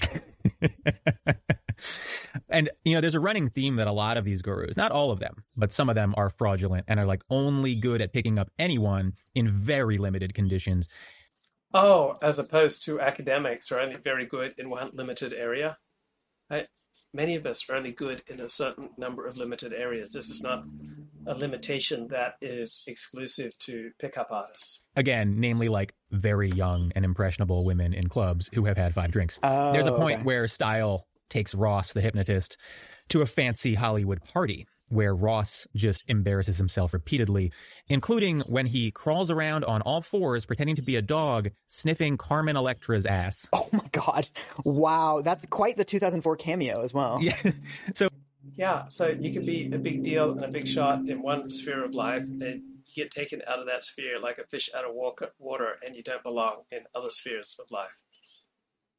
That's not unusual. We all seek spheres of life where we can dominate. Like, why do you think I do these live streams? I get to dominate my live stream. And you may get to dominate your STEM club. And you may get to dominate your church, volunteer for the homeless committee. Like, we're all looking for areas where we can be dominant. We all want to win. Right? We all want to come first. We all want to matter. We all want to feel special. And so we all seek areas of life where we can excel. We naturally incline to those areas of life where we excel. But none of us gets to be exempt from whole spheres of life where we struggle. Right? The mighty in one area of life are absolutely pathetic in a different area. My father was very at ease lecturing in front of 1,200 people. But one-on-one with someone who wasn't buying into my father's very narrow interests, he was pretty lost for conversational ability. The bulk of this book is just like tales of him trying to pick up girls or observing other guys trying to pick up girls in various settings. Insanely boring. I mean, just super boring. And he keeps it interesting in part because they're in LA. Insanely boring to these two dudes, but overwhelmingly hundreds of thousands of people read this book and found it absolutely fascinating. So that these two dudes, including a gay dude, find heterosexual love boring is not a particularly impressive or profound point. And Neil's profile is sort of rising as the book goes on, not just within the community, but also like with his journalism, because he's writing about this as it goes. So he starts getting invited to cool parties and shit. So At one point, he has a pickup competition with Heidi Fleiss, the Hollywood madam. Okay. At one point, Neil nearly gets his target intercepted by Andy Dick, and then Andy Dick expresses some interest in Neil himself. Okay. There's a night where everyone at a party is being super nice to Neil and telling him that they love him and stuff like that, and he's like, sorry, what's going on? And then someone reveals that everyone thinks he's Moby. So when I've been on porn sets, they weren't particularly interested in which rabbis I knew. And when I was around various Orthodox rabbis, they weren't particularly interested in which porn stars I knew. And neither group was particularly interested in, which professional athletes I'd interviewed. So, yeah, different people have different interests.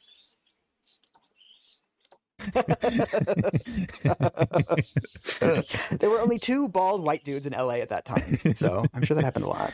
He's doing interviews as his part of his job as a journalist, and he's interviewing celebrities like Britney Spears. What? And he's using like pickup artist techniques to get them to like open up. Okay. Right?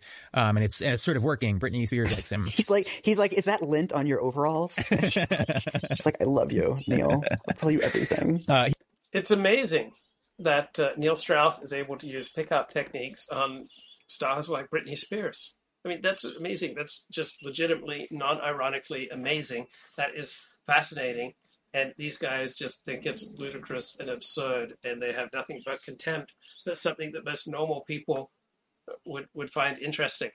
But they're just above the concerns of ordinary mortals. He meets Courtney Love for a piece. Okay. They end up hitting it off, and she comes and crashes with him and his friends for a bit. Okay. And again, this is like 2004, so I don't know if you recall, but we're talking about like the dead center of a very public struggle with addiction and mental health in Courtney Love's life. Yeah. But again, for the most part, the book is just countless variations of the same basic dynamic. Like they show up somewhere, there's a blonde hottie with fake boobs, and someone tries to pick her up with varying degrees of success. There's also the thing where clearly Neil Strauss is like a charming, intelligent guy. He starts off the book saying like, I'm a dork who can't get laid, but he's also, Yeah, so pickup artists and their followers are awkward, deeply damaged people. And what type of people do they pick up? Equally damaged, right? It's not like virtuous, strong, withered women are hanging out in bars, talking to strangers and going home with strangers. We're talking about a community where damaged people form bonds and then blow up bonds with other damaged people. Right? This is not a pickup game that is going on at church or synagogue. I think a very likable, intelligent, educated guy with a cool job, people will be interested in someone who's... What about prolonged eye contact, 40? How long is too long? More than about 2 seconds, maybe 3 seconds at the most is too long.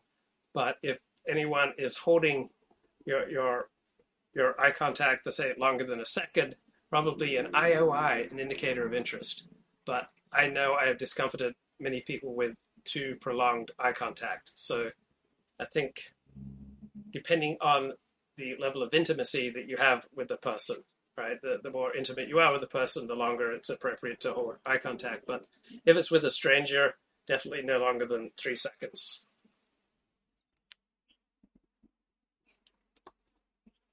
Also, women expect more eye contact than dudes do. Like confident and accomplished and all that, right? Like it's not like a total mystery why Neil is good at this. So no eye contact is awkward and weird, and too much eye contact is awkward and weird. So you want intermittent eye contact, particularly with women, but don't stare, don't hold it for longer than 3 seconds at a time, but also don't look off for longer than 20 seconds at a time without coming back to some level of eye contact. After a bit. Right. And it's not like the magic tricks that are doing it or the sort of like the gimmicky things or even like the manipulation. It's probably just a little bit of maybe practice or like little tips with like how to make other people feel comfortable and build rapport. Yeah, I think that's a huge part of it. And the rest of it is just replicating confidence until it turns into actual confidence. Yeah. And that's really all there is to it. It never feels like there's a science here. Yeah. So as the book moves on, the pickup artist... There's never a time in your life where you're just absolutely competent in all situations. Right? Learn to grow competent at certain situations, and then your competence grows when your competence grows. But there'll always be situations in which you're not terribly competent. So it's not like you just move to a state of absolute competence, everywhere you go. That's very rare. Industry is booming, right? Like tons of different workshops are springing up. It's becoming more popular. Techniques are becoming refined. Neil is himself becoming a bit of an icon within the community. He's like writing on their little message boards and stuff like that. And he's just sort of having lots of sex and writing about it and trying to make it interesting. There's one bit where he like purports to be writing a few paragraphs while having sex. Okay. And the writing like devolves into gibberish. And I was just like, I know you think this is cool, Neil, but it is hack. Absolutely hack. Yeah. Wasn't there also, one of my few memories of this book is that there's like... So I'm just curious, which books have these two blokes authored that received more sales and more attention than Neil Strauss's book that they're critiquing? Like, so they are filled with contempt for this book, but I don't believe they published any book that's anything comparable to this level of success. An entire fucking chapter of him having a threesome. Yeah. And it's like really long, and it didn't feel integral to the plot at all. It was just like, you really wanted me to know about the threesome you had. There are several scenes where you're like, I don't feel like this is driving the plot forward, Neil. It really feels like you wanted to tell me about this girl that you had sex with. There's a ton of that. And there's a threesome scene. It's not interesting. It doesn't feel like the girls really wanted to have a threesome. Like, congrats, dude. I guess you talked two girls into having a threesome because they wanted to feel accepted. Awesome. Great. Score. Great. So, and, again, I think for ordinary blokes, the idea of having a threesome is just unfathomable, impossible. So ordinary people who find this, weird and interesting and compelling and not, bad or bizarre. Going back to the age of a lot of these women, at one point he's dating a 19-year-old. Okay. He's in his mid-30s. Nice. And this is like one of the more serious relationships he has in the book. And I'm like, are you like, I can't even fathom this. Like, I talk to 19-year-olds the same way I talk to 7-year-olds. Are you having fun at school? Great. No, you don't. You absolutely do not talk to 19-year-olds the way you talk to 7-year-olds. There is a continent of difference between a 19-year-old and a 7-year-old. But what, at 21, they're then mature, 25, 28, 37, right? Some people are in their 60s and are highly immature. There's no set age at which people mature. It's like, this probably isn't true, but isn't there something that like if you're a black belt in karate and you get in a bar fight, it's technically assault with a deadly weapon because you have these like extra skills? I'm sure that that's not true. You're a lawyer, Peter. You should know every law. This was something that kids said in like the schoolyard when I was growing up. But if you're as good at manipulating people, especially women, as Neil Strauss is by this point, it really feels like double unethical to be dating somebody who's 19. Right. Once you're this good at it, it's like your ethical requirement not to go. And what ethical boundaries do these guys breach? Right? Do people who have the ability to take advantage of other people take advantage of them? Yeah, if they feel like they can get away with it. Right? Taking advantage of others is rife. It's not something that's limited to pickup artists. These guys' eyes shed a little more vulnerability, a little more empathy. Go after people that are drinking or that are younger or that have like mental illness stuff where they can't totally consent or whatever. It just seems like there needs to be a lot more like thought put into this, or at least more than he was putting into it at the time. Absolutely. I mean, this particular story felt... Yeah, people should be putting more thought into their promiscuous sex lives. Right? The traditional perspective is that sex is fire. Because it is so dangerous and so consuming, so primal and so powerful, you restrict it to marriage. Right? Expecting people to be just so thoughtful, so ethical about their promiscuous sex lives from a traditional perspective is absurd. But yeah, liberals want you to have ethical swinging, ethical pickup, ethical BDSM, ethical gay sex, ethical kink. From a traditional perspective, this is ludicrous. Like the girl lives with her parents and she has like a 1-year-old baby. The father's out of the picture, and you're just sort of like, is this like, Neil? Are you fucking kidding me with this? Are you fucking kidding me? Look, once you say it's okay to have sex outside of marriage, there's no significant gradation between having sex with 17-year-olds, 18-year-olds, 19-year-olds with a 1-year-old kid, right? It's pretty much all on the table once you unleash the sexual genie and let it fly free at the marital bottle. It's all on the table. It's absurd to expect people to be more thoughtful and ethical about such a primal drive. You with this, Neil? It feels really gross. But her shoes looked really comfortable. That's how we got her. So as the book goes on, the guys are becoming like more and more consumed with the lifestyle of running game. And again, like it just keeps leading to all of their interactions and experiences being viewed through the game framework. Mm-hmm. There's a situation where he has a beef. Yeah, people who enjoy live streams, right? People who enjoy dissident politics, right? If it's the greatest source of meaning and fun and pleasure and oxytocin and dopamine and all the reward hormones are going to do it more and more and more, particularly if they come from a broken place. Usually people who are into dissident politics and extreme things are coming from a broken place. They're looking for something to make the pain go away. They find something that makes the pain go away, so they pursue it to ever more absurd lengths. That's certainly been my trajectory. But by pursuing these things to absurd lengths, we're more likely to run into a brick wall so painfully, so profoundly that we recognize that we're going about life wrong. We decide to reset ourselves with psychotherapy, religious conversion, 12-step, getting a mentor, doing things a more traditional way. With a guy nicknamed Papa, and a mutual friend is like, hey, Neil, Papa's using tactics on you. And tactics is just like slang for psychological game. Okay. And Neil's like, okay, well, what's he doing? And the guy's like, well, he's telling everyone not to talk to you. Okay. Like, well, is that what tactics is? That's a high school conflict. Right. I'm pretty sure I saw some girls at first grade recess running tactics in that case. He's calling someone else, but you're on the line, but they don't know that you're on the line. Yeah, it's really sophisticated stuff. He and Mystery and some of their buddies set up a sort of clubhouse in LA, which they call Project Hollywood. It ends up being like less of a party spot, which is what they envisioned, and more of like a hub for aspiring nerdy pickup artists. Yeah. That all falls apart when a girl moves in and she and Mystery fall in love. Then they fall out of love, and then she and another housemate. Yeah, so the deeper question is, how do broken people find connection? Right? How do broken people find love? How do broken people maintain connection? How do broken people maintain love? How do people fill the God-sized hole inside? How do addicts attain sobriety? Right? Until you do these things, then all these other pursuits, such as pickup artistry or dissident politics or attaching to a guru, right? They're not usually going to work out. But how do we help ourselves and help each other achieve levels of real life connection so that our brain and our central nervous system calms down, so that we're able to be present for our relationships, so that we're able to live in reality, have appropriate levels of gratitude for those who've done kind and good things to us.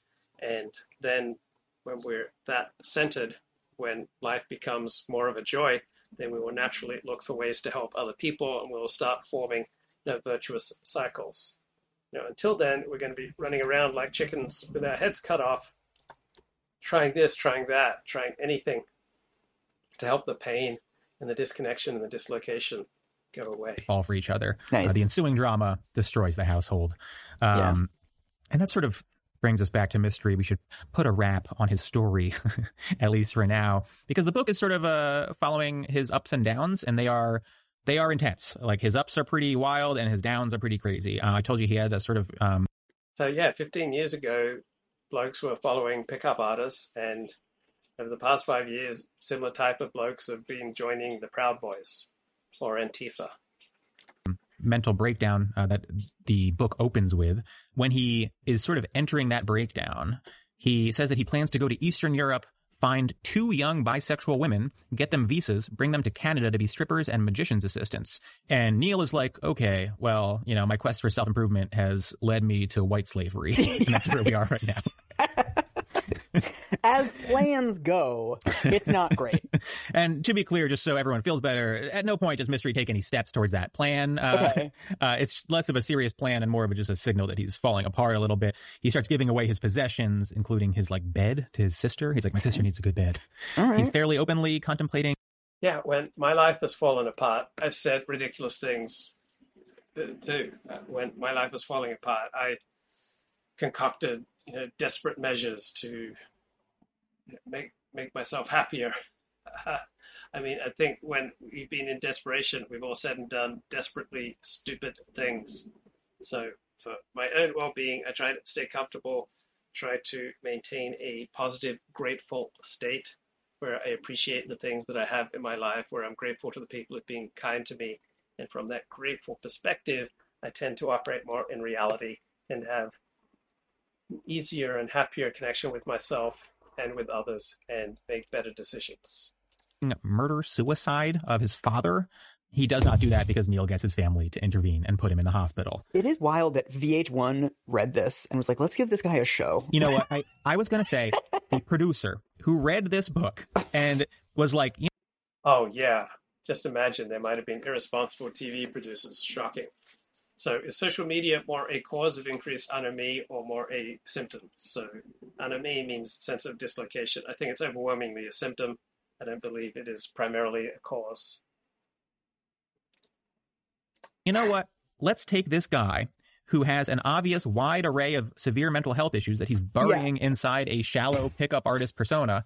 Let's get him a TV show glorifying that persona. Right. I mean, that guy is a psychopath unmatched by anyone you read about in the pages of this book itself. Yeah, because Mystery on some level is like kind of a tragic figure. Yes. But then the people who are like exploiting him and are like, let's share his lessons with the world. This like broken man. Right. That's so much worse because it's cynical. Oh, God. The fact that this book, it sort of ostensibly wraps on this sort of like, well, you know what? This wasn't very fulfilling, I guess, you know? Neil falls for a girl who likes him for like his actual self and is like not impressed by this pickup artist shit. And he's starting to doubt whether like pickup artistry is the answer to his problems, right? And so like the last like 40 pages of this book, and it's a 450 page book. Yeah, it's absurd. The last 40 pages or so are just him being like, you know, that was fun, but like it wasn't very fulfilling. And, you know, tale as old as time, right? Someone feels a void in their life and they try to fill it with some shallow pursuit or another. And then they realize that they misdiagnosed the void and can't find fulfillment in the shallow pursuits. It's trite to the point where it feels like hacky and really disingenuous because like his self-awareness, again, it feels a bit performative at times. Like he knows that he's too smart to be. Look, you can reduce all plots in all literature to about 7. I mean, there are various theories about this. So this is a familiar plot. This guy went off on an adventure and then realized that the adventure wasn't the only answer he needed in life. Right? It's not shocking and it's not a hack job either. Right? At various times, we become preoccupied with various pursuits, and then these pursuits run their course, and we realize that we need to move on to something else. Right? So you begin a chapter in your life, you end a chapter in your life. That's what Neil Strauss did. He wrote a book about beginning and ending a particular chapter in his life. Seems reasonable and responsible to me. Taking this all too seriously, and he needs to show some self-awareness. So like he'll talk about how shallow this is, how this is all an outgrowth of insecurity and doesn't address the underlying problems. But like, yeah, you just wrote for like 250 pages about all the pussy you got, and it was like very clear that you enjoyed yourself writing about it. You know, he's giving himself an arc, right? But ultimately, he's essentially publishing a guide to how to do this. Yeah, and I think like to some degree, it's hard to tell whether the arc was real or whether he was like, well, I just wrote about how I turned myself from a dork into a cool pickup artist. And like, you don't want to end the book with like, well, that was cool and I'm cool now. See you later. Like that's you have to have something a little deeper. And of course, like the marketing is all about just like, here's how you pick up chicks, right? And it gets glommed onto by pop culture, and they, of course, skip over any life lessons or moral implications. They glorify the pickup artist concept. Mystery gets his TV show. The tactics. And it becomes an online marketing course. So why is there so much pickup artistry business? Why is Neil Strauss so successful with this book, The Game? Why was he so successful with his online course? Because it's meeting a incredibly intense need by hundreds of thousands of very awkward men who are unable to connect with women, to date women, to mate with women. All right. Neil Strauss is meeting a need for people who have less in life than the two blokes who are critiquing the book. And you can take the information and abuse it. You can take the information to make yourself and other people more comfortable and more effective. That they talk about throughout the story become so popular that they're like no longer effective, even in the course of the book. Like there's one point towards the end of the book where they're in LA and they use one of their stupid lines on some girls, and it's like one of those dumb questions, like the like, you know, name an ocean kind of thing. And the girls are like, why have 5 guys asked me that same question in the past hour? Yeah. Nice. So as we get into the 2010s, a lot of this stuff ages pretty poorly. And so Neil spent a lot of the last decade distancing himself from the game a little bit and sort of. Oh, as opposed to all those other hobbies like Dungeons and Dragons, or intense sports fandom, or intense extreme religion or extreme sports, right? It's very common that you try to fill a hole in your soul with some intense endeavor, and then you close the chapter and you move on. That's not the only pursuit you need in life. Half apologizing. Penancing. He did an interview with The Atlantic in 2015 where he said, obviously I was a journalist. This community already existed and I went in to describe my experience of it. But because no one had even heard of this world and the techniques, let's face it, are so objectifying and horrifying that the book became the Bible of what it was trying to chronicle in a more neutral way. He's trying to be like, I was just reporting, right? Yeah. And it's like, bro, you wrote a whole thing where you're like, I'm having sex right now. It's like, come on, man. Not only that, but a couple years later, he follows it up. Look, when I was reporting on the porn industry, I was just reporting, guys. I mean, if I retailed incidents about having sex with porn stars, that was just classic participatory journalism in the George Plimpton style. Just a reporter, just bringing you the news. Don't judge me, bro. With a book called The Rules of the Game. Right. Which is just like a straightforward pickup artist manual. Let's get all this stuff about how all of these men are like emotional husks out of here. Get rid of the filler. I just want the tips. Right. And look, I get it, right? Like there's only so many chances to cash in your life as a writer. Yeah. And some publisher was like, Neil, I got $1 million for you. Here you go, Neil. Yeah. So like maybe it's not quite an endorsement, but like at that point you have to admit I sold my soul for this shit, right? You can't try to walk the tightrope of I was just a journalist or whatever. Also, even if it was a journalistic account, I feel like the journalistic thing to do would be to actually follow up with some of these women. Right. Be like, oh yeah, you went home with mystery last night. How do you feel about it afterwards? Like, do you feel tricked? Do you feel deceived or manipulated? Like, I have friends who've fallen for this. Right. And they wake up the next morning and they're like, that guy didn't need to feed his puppy. He just wanted to get me to his house or whatever. Like, the manipulation, once you're sober, once it's the light of day, you're like, that was not a good faith, spontaneous hookup, right? It feels like theater. So, like, a journalist would actually tell those fucking stories. Like, really, really basic journalism. Like, what is the cost of this? Yeah, but he was... So, this gay guy is making the point that this wasn't a spontaneous good faith pickup, all right? Spontaneous good faith sexual pickups, those are wonderful, ethical, even holy things. But unfortunately, what these heterosexuals are doing here is just so degrading and shameful.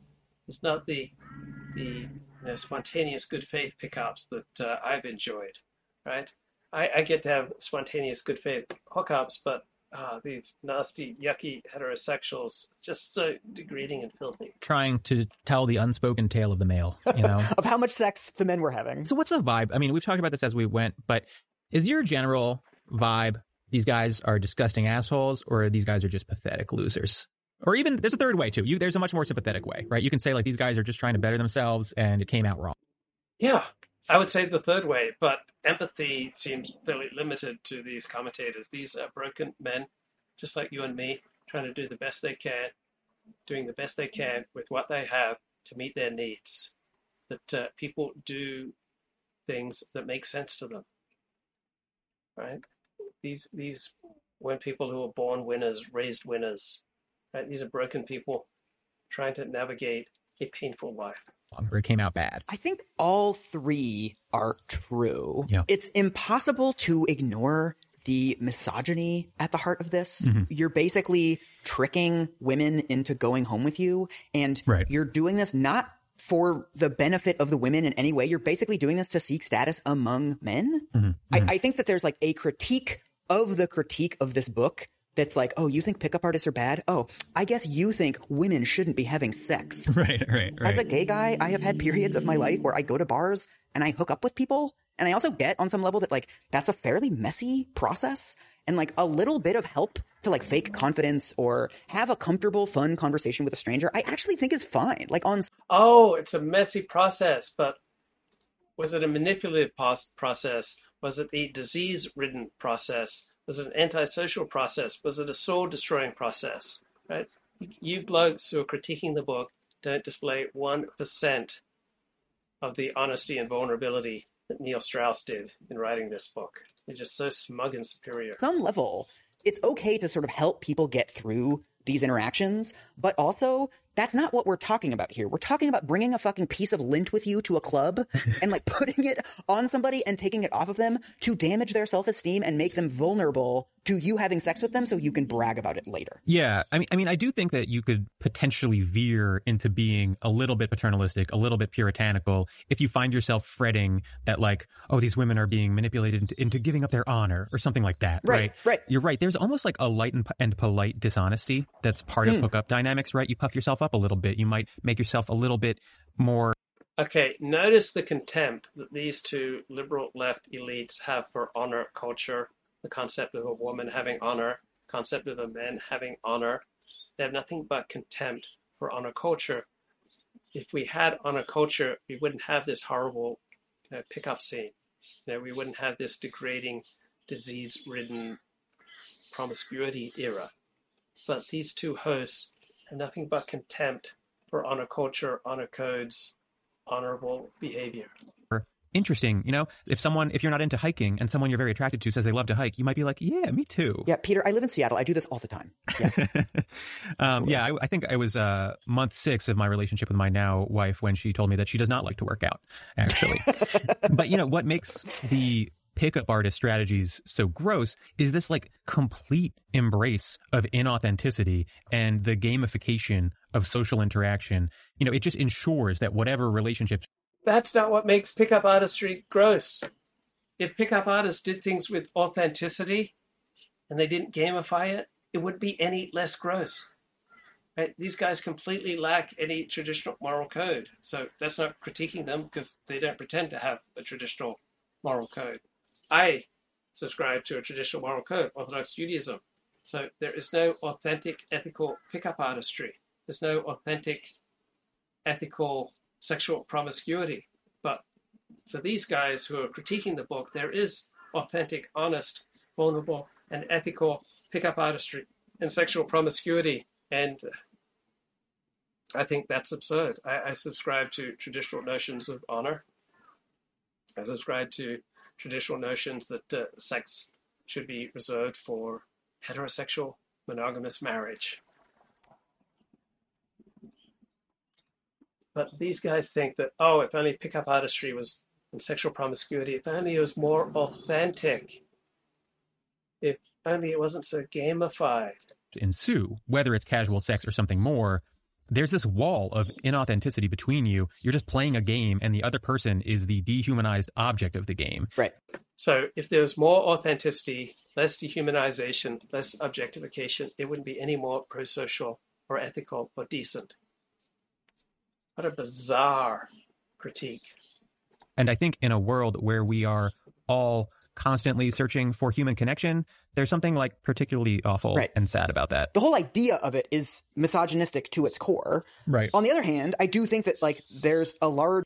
Yeah, it's sad. It's broken people trying to navigate through a very painful life, for a life that is not currently working for them, and they're doing the best they can with the tools they have at their disposal. Reservoir of insecure dudes in society who don't really know how to do this stuff and are desperate for intimacy. And we live in a culture that tells them that it's impossible to form intimacy with other men because that's gay, bro. Yeah, it's hard not to have some sympathy for the basic plight. Yeah. There's a lot of social pressure on men to have sex and to be cool, to be someone who women want to be with.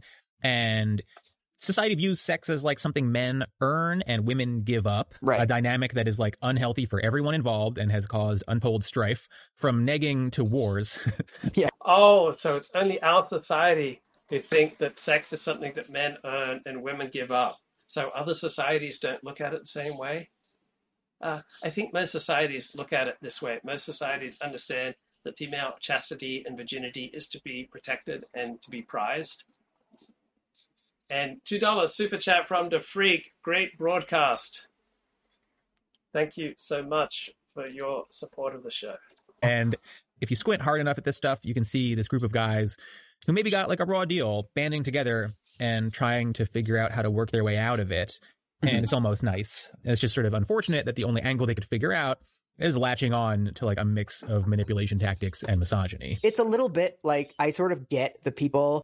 So pickup artistry isn't just manipulation techniques and misogyny. It's a whole lot more than that. Often it's just basic social skills Where do the hosts get the ideas that this is the only thing that these guys are trying to improve their life? Right? Most of the men who dabble in pickup artistry are also trying exercise. They're probably trying religion. They're probably going to therapy. They're probably doing a whole host of things to improve their life. And this is just one thing, right? Pickup artists and those who follow them are not just essentially PUAs at heart, right? They have all sorts of other pursuits, other interests, other things that they're trying. Right? This desire to just essentialize people as pathetic pickup artists or pathetic racists or pathetic misogynists is incredibly reductive, bro. People are more complicated than that. Who join like the Proud Boys or whatever. Yeah. On a purely subjective level, it feels like an attack on you that like the world is changing and your position in society is less secure than it used to be. On a human level, I get it. But also at the end of the day, you join the fucking Proud Boys. Right. You're a huge piece of shit for doing that. And yeah. I'm not going to retreat to being like, oh, but they did the piece of shit thing for good reasons. Okay, but look at the destination where they ended up. A lot of other people have these concerns and don't end up like tricking women into having sex. Right. There's a difference between being like, I can see how these tendencies might develop and being like, so it's okay that you joined the Proud Boys, right? Right. No, like you're a rational living human being. Yeah. You need to be able to recognize when you're crossing those lines, right? When you're like, I'm taking these Why do we need to be declaring that this is morally right and wrong in judgment about, everyone's life? For some people, joining the Proud Boys is a good move. For other people, it's a bad move. It's individual. It depends on circumstances. It depends on which chapter of the Proud Boys, at which time, and in which place. People try different things to improve their lives, and some things they try work for them, and sometimes in some places, and then they start becoming maladaptive. So all sorts of things that we pick up and try are adaptive initially, and then very quickly become maladaptive. And I'm stepping into something awful and dangerous. As you place your black light into your fanny pack at 10 p.m. and head out to the bar, you should have a little moment of reflection. Should we talk about incels? I was just, because you mentioned the Proud Boys, and I was going to say, in a lot of ways, as gross as some of this stuff is, it feels really quaint. I know, right? When you look at like modern incels. I suppose male sexual frustration manifests differently in like every generation. Each has its own strategies and philosophy about it, like unique to the times. And the only thing they have in common is the steadfast refusal to envision women as living, breathing human beings. Right? Yeah. I do think it's fascinating that incels began as a reaction to the pickup artist community, right? That it was like PUA hate, pickup artist hate was the original incel subreddit. Yes. The whole premise was that pickup artists are telling you that you can change your lot.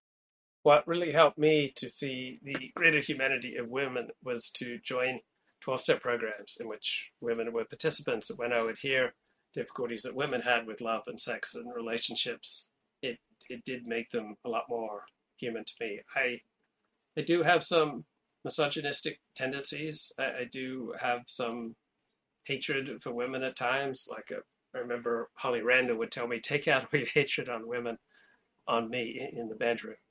So I had some complicated early relationships with women in my earliest, most vulnerable years. And I was smacked around and physically knocked about quite a bit by some women in my childhood. And guess what? I formed a reaction to that had a little bit of anger towards women. And I needed to get help for it. I needed to get therapy. I needed to get 12-step help. And some of those unhealthy tendencies are still there under the surface. I don't have it all worked out. Right? That if you do this peacocking and negging and all this kind of stuff, you can score chicks. And then the incel response was like, no, it's never going to get better. Right. The pickup artists are saying like, look, we're dorks, but with some strategies, we can move up in the social pecking order. We can become cool dudes who get girls. And the incel generation is nihilistic, right? Yeah. They are like accepting that they're society's losers. And instead of trying to break out of that, they just dwell in their rage about it towards women and towards society. Yeah. It's a sense of entitlement, right? It's like very literally they're saying like, these guys are trying to give us these elaborate systems for hooking up with women. Why the fuck should we need that? Why do we have to do this? Right. Which, by the way, is like not the worst, most unreasonable question. It's not an unreasonable question because men are entitled to sex. It's more that like, you're gazing out upon this like kind of bizarre social order that governs sex in our and relationships in our society and being like, what the fuck is all of this? And I do think that's kind of a normal reaction, you know? You just have to take it to a healthy place. This is how I look out on like straight dating norms. I'm like, what is this? This is like a fucking nature documentary to me. Right. Yeah. So yeah, I mean, both of these groups are holding out their lack of sexual success as a grievance, but the incels believe that it's an injustice, right? Yeah. And so their solution is not to improve themselves, to like develop some game or whatever, but to lash out violently. Yeah. So you have Elliot Rodger, who murders women because he's an incel mad that he didn't get laid, and he writes a fucking 99.999% of incels don't lash out violently. That's such a horrible, nasty, vicious, demeaning, unnecessary, superfluous, gratuitous slur against incels. There's nothing inherent in being an incel that inherently connects with, a violent criminal response. Almost no incels, very, very, very, very few incels lash out violently. Manifesto about his like entitlement to sex. He says that he deserved sex because he was a descendant of British aristocracy. Sure. And it's like, it's just incoherent because they're grasping at like anything they can to like intellectual. And the chat says, look, are you fantasizing about being at a middle class event with people like these hosts? Well, I would enjoy talking with them socially because they are smart, they are erudite, they are well read, but I'd like to think that I'm a level up on them in terms of what they're talking about. And we'll go into that in just a minute. This anger they're feeling, right? They believe that they're owed sex and attention from women. And yeah, no need for self-improvement. All you do is just stew in your anger about not getting what you believe that you're owed. It's really bleak that we're at this point with like relations between the sexes, and especially the crisis of, I think, like straight white dudes, where it's like, I'll take the raging misogynists because the other option is fucking mass shooters. Oh God, yeah. It's where, you look at something like negging and you're like, wow, that is just an awful way to look at like human communication. And then you look at the incels and you're like, actually, maybe it's okay. I don't know. Keep negging, guys. You're fine out there. Maybe we let them neg. I don't know. The only truth is that whatever solution men come up with for these problems, it will not be good for women. It's just a matter of where on the spectrum it lands. Oh, yeah. This is all about, how terrible things are for women. Okay, let's go a level up on this discussion, right? That was kind of pathetic. Is there say a deeper way of understanding what's going on here? And I think there is, and I think it can be found in a great book by Ronnie Goodman on conservative oppression. So a key giveaway in that liberal critique was their disdain for honor, because having honor and subscribing to an honor code is perhaps the best antidote to the degenerate world that they were describing. So there was the United States Supreme Court case, United States versus Virginia, which held that it was unconstitutional for the Virginia Military Institute to exclude women. Well, maintaining men-only spaces is one of the healthiest things you can do for society. Men need spaces where they can just be with men and have an honor code. So Justice Antonin Scalia wrote in his objection to the U.S. Supreme Court ruling, it is precisely the Virginia Military Institute's attachment to such old-fashioned concepts as manly honor that has made it and the system it represents the target of those who today succeed in abolishing public single-sex education. So writing for the court, Justice Ginsburg assumed the posture of the hard-nosed technocrat, painstakingly scrutinizing the facts before her, asking how much evidence is required to prove that women cannot adapt to a VMI education. Let's go a level up here. Justice Scalia says the narrow terms of equal protection review conceal the true stakes. It's civil rights legislation from the 1960s now being extended to male-female relationships is just destroying freedom of association. Those who push to overturn VMI's historical traditions are not primarily aiming at uprooting irrational preconceptions about women's capabilities. Right? Their primary agenda is social engineering. They want to discredit the whole idea of honor codes. They want to discredit an ideal that they despise as archaic and benighted, just like liberals despise conservatives as medieval and archaic and benighted. So this whole concept of manly honor, which would be the solution to many of the problems that we've been talking about for the previous 2 hours, right, is simply incompatible with this liberal left hygienic conception of life. Right? Traditionalists are more at ease that human beings are not basically good, are not basically hygienic, that we're not basically buffered, meaning that there is like this protective, coating between us and others so that we're not affected by, other people's sexual choices. We understand life is messy, it's not hygienic. So liberals say, oh, we don't believe in manly honor because it's sexist and inequitable. But what they're really trying to do is impose upon us their particular partisan cultural ethos, right? It is male individuality, it is male exuberance, male aggressiveness that from a liberal left perspective, like those 2 blokes we just heard, must stringently be curbed and disciplined to meet the requirements of bureaucratic success. So bureaucracies are more hospitable to the effete androgynous males who fit the feminist mold of manhood, right? We just had a podcast with 2 effete androgynous males, right? And they work very effectively within bureaucracies because they fit the feminist mold of manhood. So liberals loathe and disdain manly honor, not because of gender equality, but by virtue of their primordial attraction to the disciplined, conformist, institutional, hygienic ethos, right? This hygienic conception of life cannot tolerate male individuality, male exuberance, male aggressiveness. They condemn this as dangerous, primitive atavisms that threaten our rational, hygienic social order. So equal protection review is merely the ideological facade behind which liberalism targets traditional values such as male honor. So conservative claims of cultural oppression see the political emerging out of the ostensibly apolitical equal protection. So the liberal elites contrapose equality to inequality, but traditionalists see a contest between the elite supposedly higher civilization or hygienic civilization and conception of the self and the half-savage relics of past times, meaning conservatives, traditionalists. So when we go a level up here, we see the selectivity with which feminist principles are applied. So Laura Ingraham notes that when a global rap superstar can get away with carrying out a simulated rape of a young woman on the stage, such shenanigans would have provoked a deafening outcry from elites had they been performed by American soldiers stationed in Iraq or Afghanistan. So liberals assess social ills against the backdrop of their own parochial partisan tastes and sensibilities.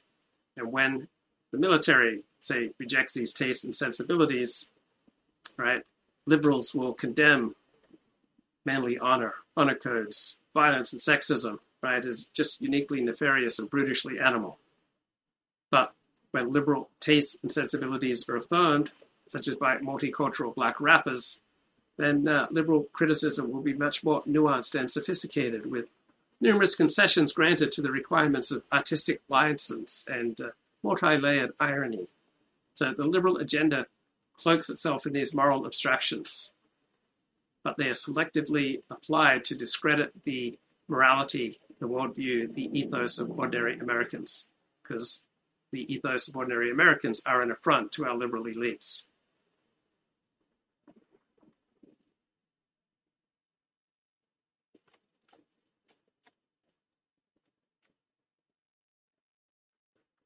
So there was this Democratic fundraiser in Chelsea, in New York. One comic attacked President Bush as this piece of living, breathing shit.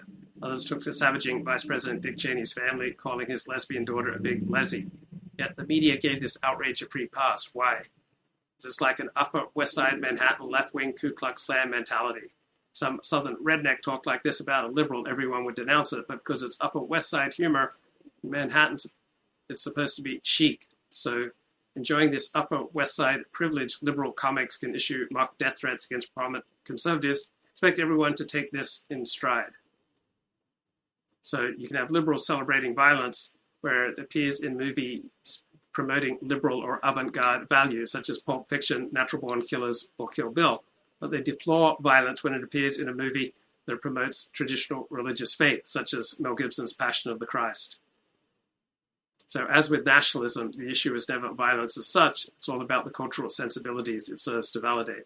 When these sensibilities are traditionalist, such as notions of manly honor, right, the violence is deplored as prurient and sadomasochistic. So Michael Savage was summarily fired from his job at MSNBC after he lost his temper and reacted to a vicious personal attack made by a crank caller by telling the caller to get AIDS and die. But NPR's Nina Totenberg could respond to Senator Jesse Helms' efforts to defund AIDS research with, I think he ought to be worried about what's going on in the good Lord's mind, because if there is retributive justice, he will get AIDS from a transfusion, or one of his grandchildren will get it. Nina Totenberg at NPR was not fired. Why this double standard? Because Nina Totenberg enjoys class privilege as a liberal elite.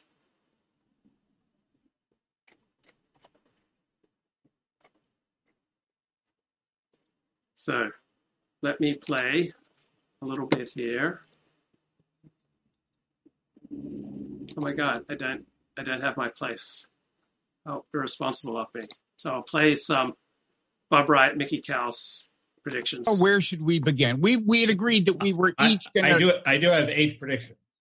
You have 8 predictions? You got to save some for the parrot room, man. We don't have... Oh, that reminds you, I forgot to start the timer. I'm going to do that now. Mickey, you got to exercise some discipline, man. Okay, I'll Okay, I found my place. Decoding the Guru. Interview with CopyZilla, the YouTube investigator CopyZilla, talking about Sam Bankman-Fried, crypto scams, NFTs, and influencer guru dynamics. People, the like online figures or celebrities or like CEOs talking, the way that they talk is really, really similar to the gurus that we cover. And like when they're asked direct questions, their tendency to, kind of be able to just fluff around, like kind of almost like dancing, waving their hands.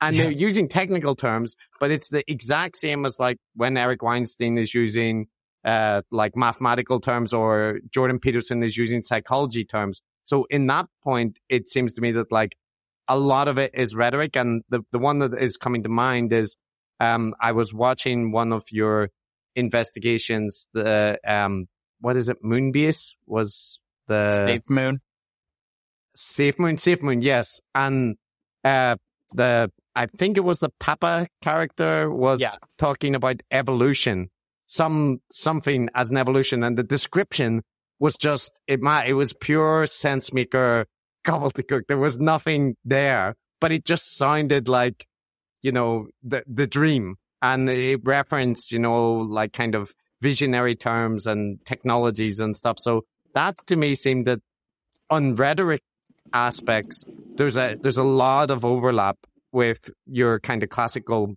guru figures or even, cult leader types. Yeah, I think it's really interesting how you don't actually have to be that sophisticated to appear sophisticated to the unfamiliar, the uninitiated, I guess you would say. I mean, you could absolutely not know what you're talking about like in the case of crypto especially, and you can just blast people with jargon and just blow them away with absolutely nothing insightful to say. And I think that's what's been interesting is watch.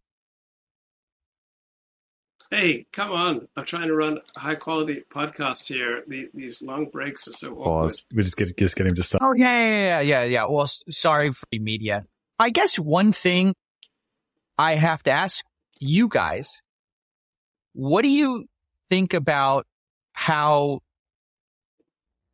it appears to me like guru figures have figured out ways to capture? Okay, here's Howard Stern. Michael Jackson reunion concert. The family reunion, the Jackson Family Honors concert was held in Las Vegas this past weekend. Yeah. there were people who paid as much as $1,000 to see the concert, and they were cheering Michael Jackson when they first saw him. Who are those people that cheer Michael Jackson after all these allegations? The NAMBLA meeting. We have more respect. Congratulations on your miraculous career. Great man. We are behind you. We're behind you because we don't want to be in front of you. Who would cheer? Like, who would want to be? Visionary. Yeah, who would want to be seen cheering Michael Jackson? What are you cheering exactly? He's a visionary. If he was on Oprah Winfrey and he was some white trash guy who came out there and said he had, Came out in disguise. Yeah, right. He said that he was, he wanted to have sleepovers with young kids because he didn't have a childhood. Do you think he'd be cheering? You know what? I believe that was a full audience of childless people who were told they can't have children, who were cheering him. Well, they turned on him in mid-concert because they then discovered it was true that he was not going to sing by himself. So then they started booing him. No, not because of the allegations. No, just because he wouldn't sing for them. I heard there were a whole new set of allegations against him. I've been, it keeps coming up. If he paid $20 million to make this stuff go away, it wasn't enough. Yeah. I wish he molested me. I swear it'd be worth it. $20 million. Yeah, I was going to say I'll sleep over. With this stinking job. It won't even cost you that much. Yeah, that'd be great. But anyway, they say that they don't know if NBC is going to edit out the booze. The show airs tonight. You'll see Janet opening the show, but she doesn't stay for the whole evening. They had free booze? And then you'll have to listen to his other brothers, who you never wanted to hear sing anyway, sing. Yeah. It's a whole show of people you don't want to hear except for Michael Jackson and Janet Jackson. Yeah, and she's just there for the opening, and then she's out of there. When they have the whole big family reunion at the end of the show, Michael sings one little verse in a song with all. Okay, let's go deeper here. Back to Ronnie Goodman's great book on conservative claims of cultural oppression. So, the secular, morally libertarian culture pushed by liberal elites unfairly advantages them at the expense of those who can at least do without the traditional morality and religion of which these elites would deprive them. So Robert Bork warned us, persons capable of high achievement in one field or another may find meaning in work. They may find community among colleagues. They may not particularly mind social and moral separation. Such people are unlikely to need the more sordid distractions that popular culture now offers. But large segments of the population do not fall into that category. For them, the drives of liberalism are catastrophic. And I remember reading Adam Smith's 1776 classic, The Wealth of Nations, where he makes the point that there are many vices that the middle and upper classes can indulge in with very little negative effect. It would be absolutely ruinous to someone of the lower classes, who will usually lack the intelligence and the resources of someone from the middle and upper classes. So the liberal libertine vision is advanced by those whose professional stature provides their lives with meaning and coherence. Right? Most people have to get their meaning and coherence from wider society, not from their profession. Right? So their lives, the liberal elite, have lives of meaning and coherence from their professional stature, but the liberal vision that they are advancing assaults the traditional values that undermine lives for the silent majority. Right? The majority are left more susceptible to debilitating social ills that the elites are privileged to avoid by virtue of their high IQs, high discipline, and large number of resources. Sam Bankman-Fried has parents who put hundreds of thousands of dollars together for his criminal defense. So the tenured radical rails against the repressiveness of bourgeois norms from within the safe confines of the ivory tower. No great consequence for him.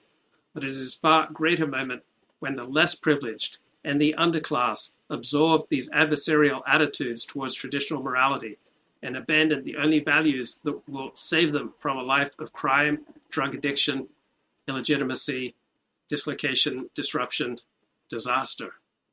If conservatives are critical of the underclass's moral habits, this reflects not racism or any other prejudice, but that liberalism has inflicted the greatest damage to those who are most vulnerable. Right? A white suburban teenager can indulge in delinquency with relative impunity, such as listening to rap music. But that same level of delinquency will be literally fatal to a black inner city teenager. right? Today's secular royalty of Hollywood liberals, right? They can engage in Dionysian excess, but they feel compelled to export their values not just to the very rich and the very admired, right? They feel compelled to export their values to those who are most vulnerable. Madonna urges her followers to cast off their bourgeois sexual hang-ups, but Madonna can then settle down with a husband and kids when she's outgrown her hedonism, but the lower middle class girls from Jersey City who took her advice were not so lucky. So conservatives see liberal elites having a vested interest in perpetuating the cultural pathologies of the underclass. Many members of the black underclass have become essentially the mascots of left intellectuals. And the left's real agenda is to score points against American society by exploiting the underclass as a countercultural symbol of resistance to hegemony.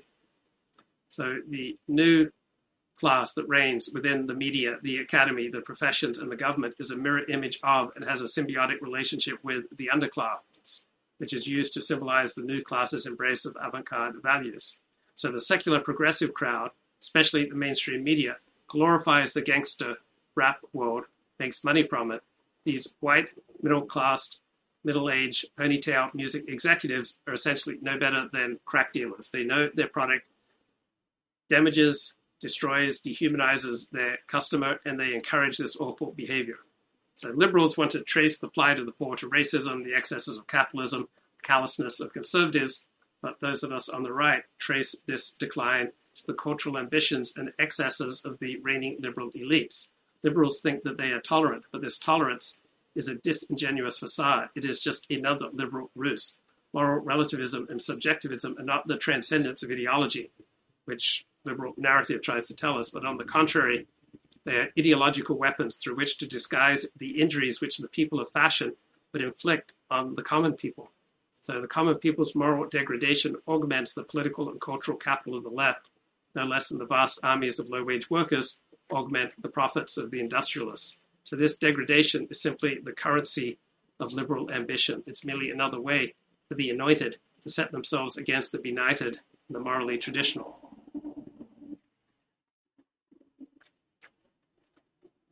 Let's play a little bit more here from Decoding the Gurus. Conversation with CoffeeZilla. Media, in a way that they're very often not criticized by anyone. Mm-hmm.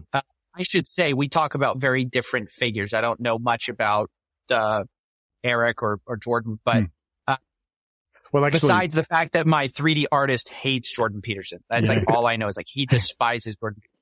But besides that, but I have found that generally these people are very mainstream, appealable until they're exactly not, till they're anathema, but until then they're very loved. Yeah, well, actually, I was watching your coverage of Andrew Tate, and I think you made a point that applies perfectly well to a lot of the characters we look at, which is that these people, one way or another, stumble upon a recipe for attracting attention, and then once they have the spotlight on them, they can then use that to promote themselves more. And the attention gathering stuff is usually something terribly controversial and gets a lot of polarized opinion on both sides. And then once they have the floor, they can then speak to stuff that indicates their access to secret, or not secret, but deep and meaningful information that people could benefit from. Sometimes it's very bland and boring, like Jordan Peterson's 12 Rules for Life is a very bland and boring self-help book. Sure. To a large degree. A little bit like you were saying about Andrew Tate's training courses. It's just bog standard. Yeah, a lot of the things that are most important to implement into your life are bland and boring, right? The things that are compelling and exciting, right? Usually not so profound, not so wise, and not so good for you to implement. So clean your room is usually very good advice. It is bland, it's boring. It also may need a little bit of repetition. It may be just what some troubled young men need. Yeah, you don't even know how to judge it. You're like, what am I like? Jordan Peterson and his idea of 12 Rules for Life and clean your room, much better advice for young men than the pickup artist scene on one side or the incel scene on the other. And like, I know in the case of, I don't know nothing about Jordan Peterson. I know he's like clean your room guy. Like, you can't say no to that. You're like, all right, yeah, sure. I don't know if this is one of the rules to life if you had to pick 12, but okay, like clean your room. Okay, that's fine, I guess. It's almost so milquetoast that it's uncriticizable. That's what's so strange about it. But then they'll throw in some like wild stuff. I mean, that was like the thing with Tate. He would say some things that sounds reasonably plausible. And then he's like, yeah, men should cheat, women aren't allowed to. And you're like, whoa, wait. How did we get here? Yeah, you didn't, it's very strange. But people will look at the reasonable stuff and they'll go, well, he's a pretty normal guy. Like, what are you talking about? Why do you disagree? You should make your bet. Yeah. You're like, yeah, I think a lot of our gurus play the same Motte and Bailey technique. But I mean, perhaps a figure that sits somewhere in between both worlds is Elon Musk. I hadn't thought about Elon. I would actually love to hear y'all's thoughts about this. Actually, I'm fascinated by Elon Musk because. Yeah, Elon Musk is an interesting figure like Donald Trump. He combines some great accomplishments with a breathtaking ability to lie with seemingly no conscience about it. The, like CEO can give them the guide to navigate that.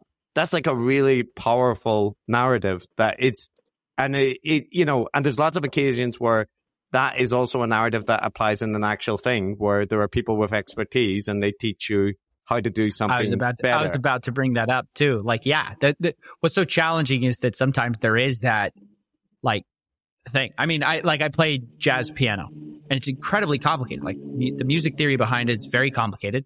And usually I'll get confused. And at one point, because I taught myself how to play, but eventually I got a professor at a local community college to give me private lessons. And it's like opening a door. It's like he knew all this stuff that really kind of was like locked away knowledge. It wasn't, I had read books about it, but it was like something about having a guy sit there and kind of explain it was really helpful. But yeah, so this is the hard thing about grifters is usually what makes them so successful is they're pulling on something which is like real usually. They're drawing power from something that is true. Like, the Andrew Tate figure. He's talking about, the world's messed up. Yeah, from a certain perspective, the world is messed up. Like, you can draw a lot of power from that narrative.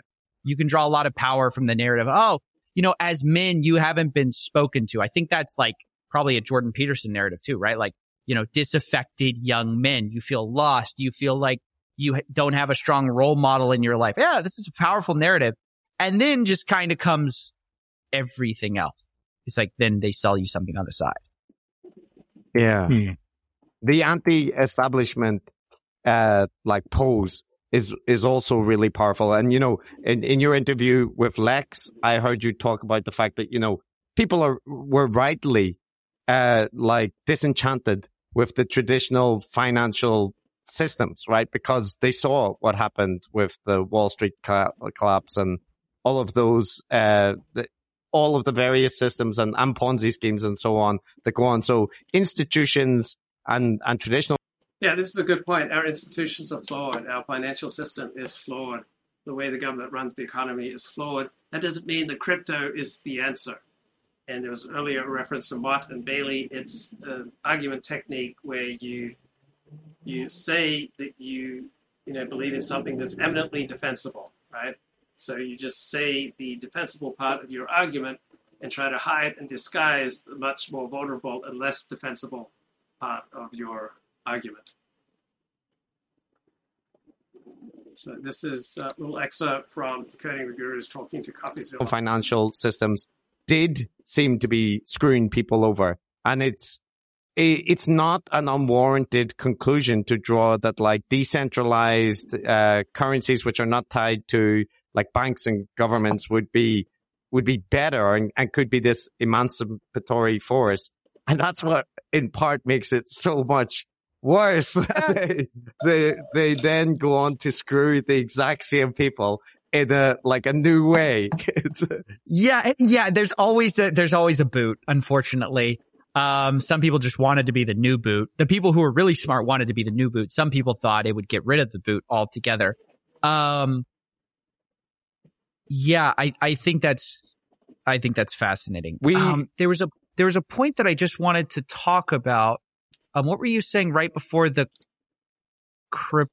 And repeated question in the chat, what did Jordan Peterson say that was patently indefensible? You'll have to check out some of their previous episodes focusing on Jordan Peterson. Because I've never taken Jordan Peterson that seriously, I haven't committed to memory the stupid things that he said. I haven't never cared enough about Jordan Peterson to try to note down or remember stupid things that he said. But Decoding the Gurus have done a couple of episodes on him. I think it's pretty cogent analysis. Those stuff. Oh, about establishment figures. I'm dying to talk about this. So I read this book called The Death of Expertise by Tom Nichols, I think. A good book, but it basically talks about how people are increasingly losing trust in trusted systems, and it's kind of generic on purpose. That could be the NIH, the health system. We have more information than we've had ever before, and so it's the information explosion that makes us less trusting of our major institutions. All this disagreement about are these people lying to us? And never before in my life had there been these big questions. What do you think is causing that? Do you think that is largely a social media emergent phenomenon, or what do you think it is? Yeah, I think that's a real thing that's going on. The death of expertise is linked strongly to the conspiracism and the anti-establishment stuff that Chris was talking about. Those things go together. So you'll see otherwise relatively normal people sort of saying in a cavalier way that all. Yeah, it seems to me that Jordan Peterson has a more positive influence on people than a negative one. That's what it seems like to me. Also, Jordan Peterson shares much of my right-wing politics, so I'm obviously going to be more favorable to him. I do respect the Decoding the Gurus analyses of Jordan Peterson. I think they make some pretty fair points, even though I cannot remember them. All the virologists out there and all the universities are corrupted by the perverse incentives, and they can't say what they really think. When it's just so clearly implausible, it requires a conspiratorial frame of mind to believe that. People have certainly. And Half Galician says Jordan Peterson cannot have a good influence if he is a liar and a fraud and never held to account. Well, all of us lie. All of us are fraudulent in some things. All of us get away with things that we should be criticized for. So I don't think liar or fraud are accurate terms for Jordan Peterson. I would say he's a human being who certainly talks too much, too carelessly, too irresponsibly, and it's gone down some unfortunate paths. But I don't think you can just dismiss Jordan Peterson as a liar and a fraud, but I just don't know enough about him. I'm just going to suspect that he's a more complicated figure than either his supporters or detractors would say. Half Galician says, Luke, you do this equivocation. I'm talking about legal definition of fraud, his meat diet scam. So I know he went on an all-meat diet. And so what? That you're claiming that because he went on an all-meat diet, that meets the legal definition of committing fraud, then why hasn't he been charged? He certainly has many enemies. If he met the legal definitions of fraud by going on an all-meat diet, then why hasn't he been charged with fraud? Now, his daughter seems to be retailing more scammy things than Jordan Peterson does. I don't think Jordan Peterson is primarily motivated by money. I don't think he's primarily just trying to rip people off and peddle NFTs to people. Right? Jordan Peterson hasn't released his own cryptocurrency or NFTs. He lied about his all-meat diet. But that does not meet the legal definition of fraud. I don't know how he lied. You're really on an interesting journey, Felicia. Always been conspiratorial, and probably people have always had raised eyebrows at authority figures. But I guess, I don't know, this is just pure. Okay, so Half Galician is coming into my chat day in and day out to denounce me as ridiculous. So press 1 if 40 is ridiculous. Press 2 if half Galician is ridiculous. Press 3 if we're both ridiculous. Okay, he claimed he only ate meat for a year, and maybe he only ate, 60% meat. So what? I don't see how that's particularly serious. He made, unscientific claims for his all-meat diet. Okay. Doesn't seem like the most important thing about it. He does not seem a well-balanced person to me. He seems to be a deeply troubled person. And I think an all-meat diet is probably an unhealthy diet, if that's what you're wondering. Opinion. This is not really well-informed at all, but I guess the sense that I get is that in society generally, since, say, like the 1950s, that there has been a general... And Half Galician says Jordan Peterson lied about being addicted to benzodiazepines. How do you know he lied about that? Addiction is not an objective state, right? It's a subjective state that a person diagnoses himself. So what evidence do you have that he was not addicted to benzodiazepines? He lied about why he left the country for treatment.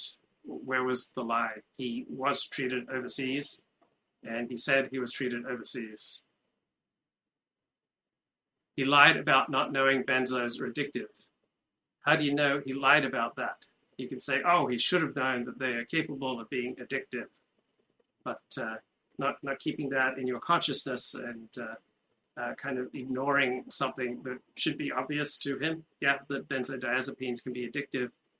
It doesn't strike me as a lie. It just strikes me as a giant blind spot. I think he's deeply troubled and made a lot of bizarre choices.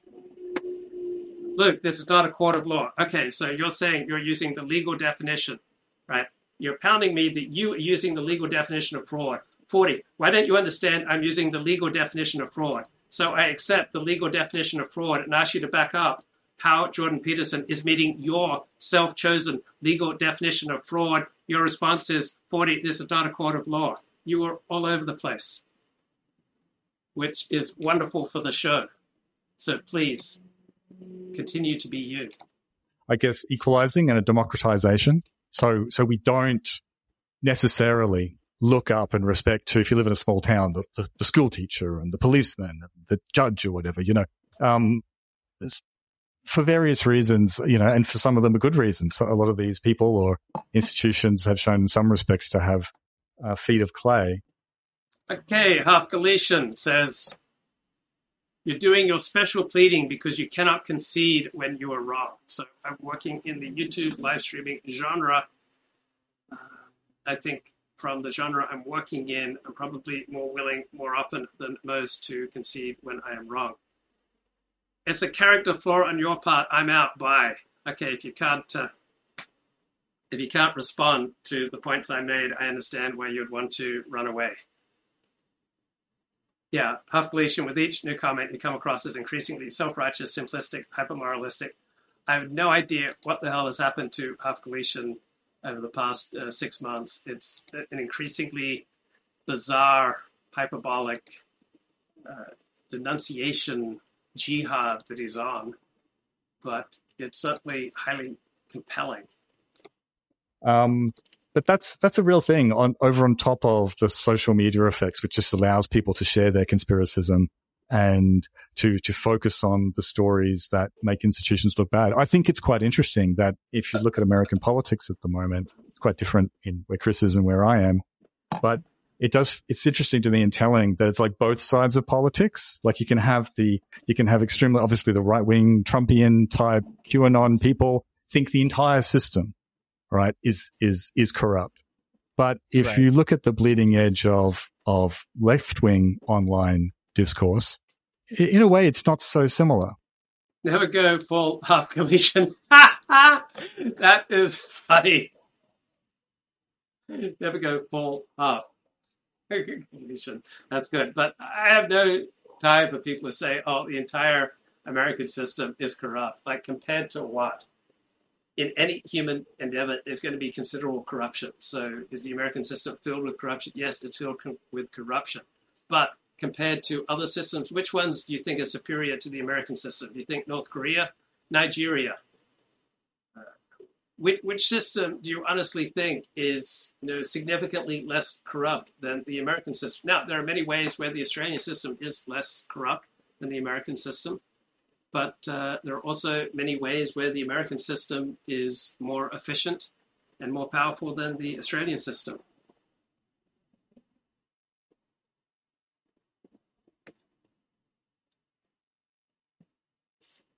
And Colin Liddell has joined the show. Colin, good to see you. Colin Liddell, the voice of sanity. I remember one of my favorite Colin Liddell's comments about me is, sometimes I think Luke Ford is the last sane man on the internet, but then I remember he's an Aussie bro, live action role-playing, laughing as a Jew. That's pretty good. Right? They would say the They're entire similar. thing. They are similar. Yeah. No, Yeah. you said not so similar, but you meant similar. I meant not so dissimilar. is Yeah, what I yeah. meant. Yeah. So I feel like it's a real thing that's going on, but that's just You can't do a live stream without constantly misstating things, forgetting words, saying the exact opposite of what you mean, getting passionate about something that you don't know enough about, getting things wrong. This is a spontaneous medium that places the host and its participants in a situation where they're constantly going to be making mistakes, misstating things, exaggerating things, getting some facts wrong. gut feeling, I suppose. Yeah. Yeah, it has to do. I'm sorry, Chris. Go ahead. No. My thought is still formulating, so please. Colin Liddell says, I'm taking a break from the wall-to-wall anti-Semitism on the millennials and the Quranials. Yeah, so every group benefits from accurate criticism. No group should be held above criticism of the group. And this includes Jews and gays and the transsexuals and blacks and Mexican Americans. Like, we all benefit from accurate criticism. But some on the distant side of politics look at the lacunae, the great gaps in accurate criticism of sacred protected groups, and go a little overboard with their criticism. So I think many dissident right criticisms of Jews are accurate and profound, and many are absurd and idiotic. But Jews, like any other group, should not be exempt from criticism. Criticism, when it's accurate, makes us better and reduces tension between peoples. It's still percolating. Yeah. Yeah, I don't know what that is. I mean, yeah, it has to do something with people being able to, I think, Google stuff really quickly. It gives the appearance that all knowledge is grasped immediately, like that you don't have to work for it. There's no kind of knowledge behind a degree. You can just look up a study as easily as a doctor can look up a study. So you just assume like, well, yeah, I could do my research just as much as this doctor could. And there's just this appearance that if I can basically read an academic study, well, then I must be on sort of equal footing.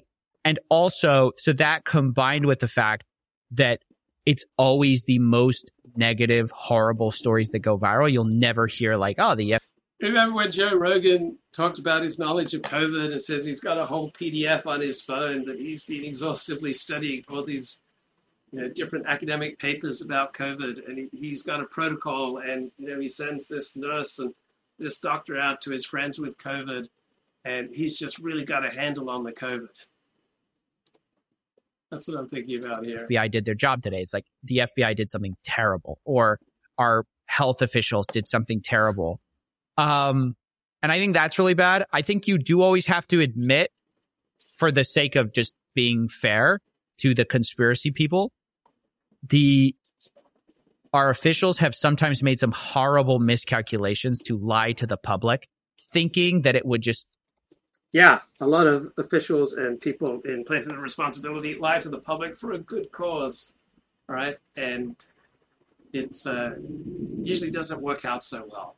So I don't think lying to the public for a good cause is generally a good idea. But Sandpaper Gate.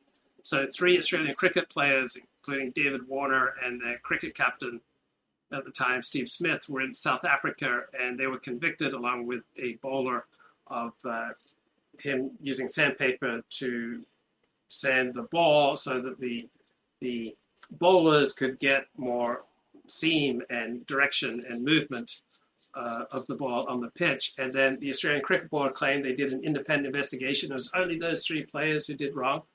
But there's good reason to believe that many more people knew, including people in authority in Australian cricket, and that Australian cricket players have been cheating for years in this exact manner. They just won a test match series the year before against England, where people were noting the amazing turn and seam movement that Australia's bowlers were able to get, because in all likelihood they were cheating and using sandpaper and other illegal tactics to manipulate the ball.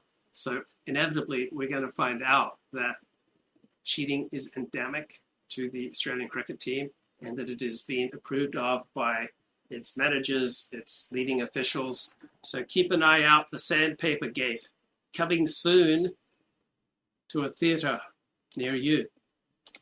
Be swept under the rug. And what I find so interesting about events like this is that oftentimes they are swept under the rug, but they have this corrosive long-term cost on the public trust that is not immediately obvious, which in the long term is very hard. So you make these short-term optics calls. Yeah, the destruction of public trust has a great deal to do with tactics and rhetoric and decisions made by elites, the destruction of freedom of association, the mass importation of diversity, which means we have less in common with each other, so we are less trusting. Right? The reason that ordinary people increasingly distrust their institutions is not just that the ordinary people are stupid and idiotic and would rather believe in bizarre conspiracy theories, but we've had a lot of mismanagement by people in charge who have earned additional skepticism. Which sound right immediately, and then long term you pay for really badly. That's my thought. Matt, did you want to say? I have something, but if you wanted to follow up. Yeah, I think you'll probably talk to some of those, the issues with, institutions and authority figures, making own goals essentially to decrease trust. I was just thinking in terms of the bigger scope of it, which is if you look at the arc of Okay, so the chat said that Australia's cricket players better come up with a good dance, better than the soccer dance tribute to the Aborigines, or the New Zealand rugby union team tribute to the Maoris. But did you guys see that It's Always Sunny in Philadelphia episode where one of the leading characters came out as gay, and he did it in an interpretive dance to his father? I mean, I'm hearing from people who had tears in their eyes. They were so moved by that episode. But anyway, if you'd like to come on the stream and turn on your camera, do an interpretive dance, then the floor is wide open. This is a place of radical love and inclusion. Global history. It has been an arc towards increasing democratization and increasing sort of axiomatic respect for authority figures. I mean, we literally were ruled by kings and queens who said that they had a mandate from heaven, and there was just no questioning that. So in many ways, it's a good thing, right? It's like the flip side of what is essentially a good thing, which is a democratic culture, which is, hey, I can get in there. I can learn about how ivermectin works or how vaccines work. I can, everyone gets a chance, gets a voice. So the internet facilitates it, the technology facilitates it, but we also have an egalitarian democratic culture, I suppose, which is a good thing, but has an Achilles heel. Yeah, I guess what I want to say is a supplement to that, because I think one thing that people who research conspiracy communities and cults have started to talk about the proliferation of leaderless cults or kind of low cost membership cults. Whereas before, cults could have powerful control over people and they had totalizing. That is a great, important point. Low-cost membership cults, right? Every in-group has, cultic elements. And now there are all sorts of cults that you can join with very low cost. You can go to Kundalini Yoga. You can attend Luke Ford live streams. You can join, a dissident synagogue or church. There are now all these low-cost cults that are easily available. So yeah, Kanye West gone completely silent the past 3 weeks, and Colin Liddell, I think, called it straight. He was having a manic, alcohol-fueled, drug-induced episode, and now Kanye appears to have gone silent as he sobers up after doing $1 billion worth of damage to himself. Ideologies, charismatic guru figures. There was always the limitation that, like, how do you join a cult? You got to go somewhere, and you've got to cut off contact with family, and you've got to kind of make these quite strong commitments. So there was always limitations, and sure, you could recruit a lot of people for certain cults, and the barrier between religion and cult, whatever. But now that's not the case, right? Now it's very, very easy for people to surf between gurus and between communities online, and the cost is often just the cost of watching their YouTube video, or maybe joining a Patreon or something like that.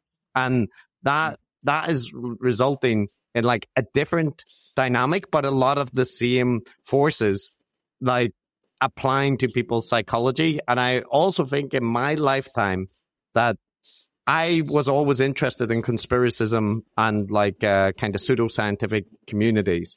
And that used to be this fringe topic that, HIV, AIDS denialism was a thing, but really most normally people would never come across it. And there were some counterexamples, like the South African government, the health minister became convinced in it, and it had terrible consequences. But it wasn't something you would hear most mainstream politicians talk about. And that's completely changed, especially with COVID. Now, Donald Trump is an obvious example, but now conspiracism is just everywhere. And it's so depressing because it does make, the kind of thing that Matt and me are interested in more relevant. You could offer takes on things, but the downside is that we really wish it. Okay, so I'm trying to find a good Aboriginal restaurant. I just put in Aboriginal restaurant Sydney, and the Lily Pad Cafe, right? There's an Aboriginal theme with bush tucker food. So there's no Aboriginal food at the Aboriginal restaurant. Wow, there's a National Indigenous Culinary Institute Limited in Sydney. No reviews. Then there is Biri Biri restaurant, right? That sounds nice. I wonder what kind of Aboriginal food they serve at Biri Biri in Redfern. Great staff, community feeling. I love their chips and gravy. Chips and gravy, traditional Aboriginal grub. I'm excited to come back for the vegetarian breakfast. Best burgers and chips in Redfern. Wait, I'm looking for an Aboriginal restaurant. You're telling me in Australia's biggest city, there aren't even any Aboriginal restaurants? I wanted to go to a good old-fashioned Indigenous Aboriginal restaurant, and I can't find one. Why can't we find a restaurant with good, old-fashioned Aboriginal food? This is a shanda. Why is white racism limited, made illegal, discouraged Aboriginal restaurants? So sad. In the beginning, and so much attention and focus on sanctions, which really haven't been much of the help so much as American military aid. So I think that those are kind of the major questions that get sorted out here. And the Ukrainians need to take the lead on this, and we should be grateful to them that they are pushing back against someone that, if he were allowed to run rampant, other places would also be on his radar screen. The Ukrainians do deserve a lot of credit for what's going on here. They have shown tremendous fight.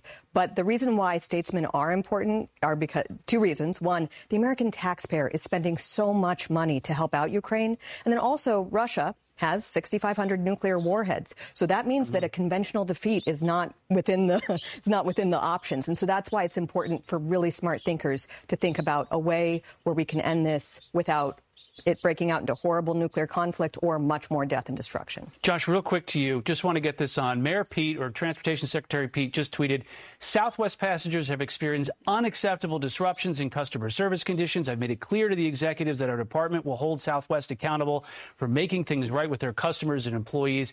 Is this just a lose-lose proposition? Well, it is really awful if you're a Southwest passenger this week with massive cancellations. Now, Southwest is more vulnerable than the other airlines to bad weather because they don't have this spoke and hub model where you have these big airports where most of the flights are originating from. So whenever you have this cold spell, the snow across the country, Southwest is going to get hit harder. I don't think the government should get involved in telling Southwest how to run their business. Well, panel, we'll have to leave it there. Thanks so much for joining us tonight. Thanks.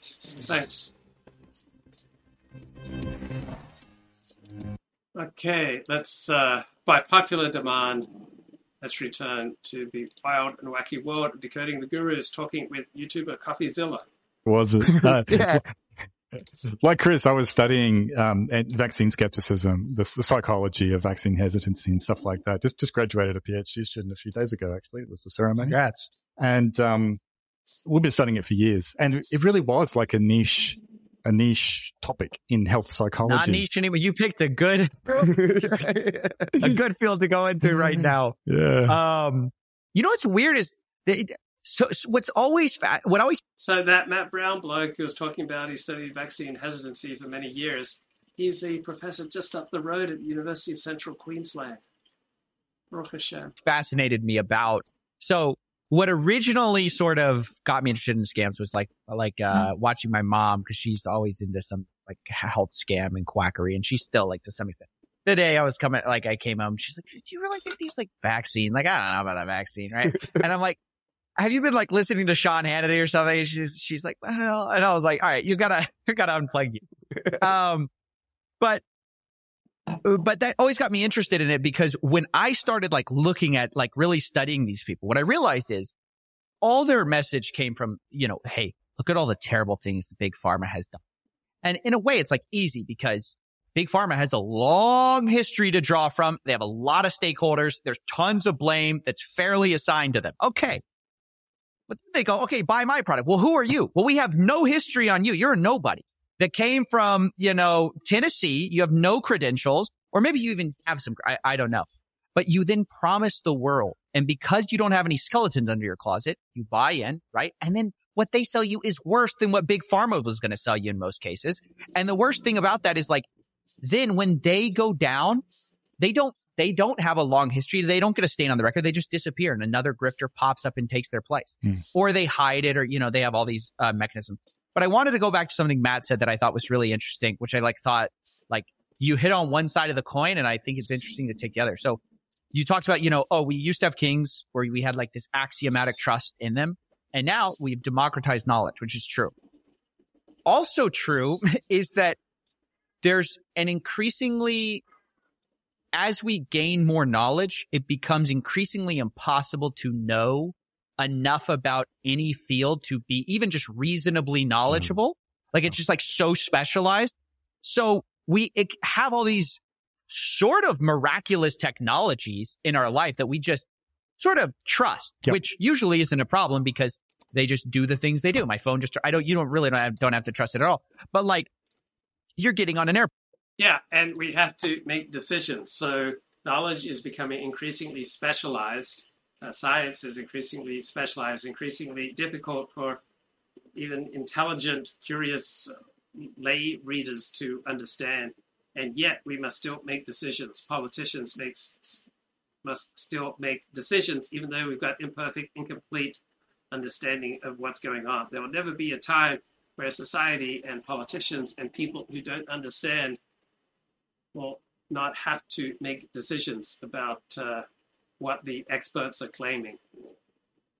We never get to graduate from making decisions. Okay, that's a little different. I trust those Boeing engineers, but I don't know them. All right, I trust that they probably did their homework, but I don't really know. But then when you go to something like vaccines, I think that's where it I think that's why it's such a that's like where that rubber really meets the road is when you don't need the trust for so much of life because we've democratized knowledge. Yep. At the same time, there's some things that are so incredible, like mRNA vaccines. It was incredible to me the number of virologists in my life I suddenly found myself with. Everyone's a virologist with an expertise in mRNA.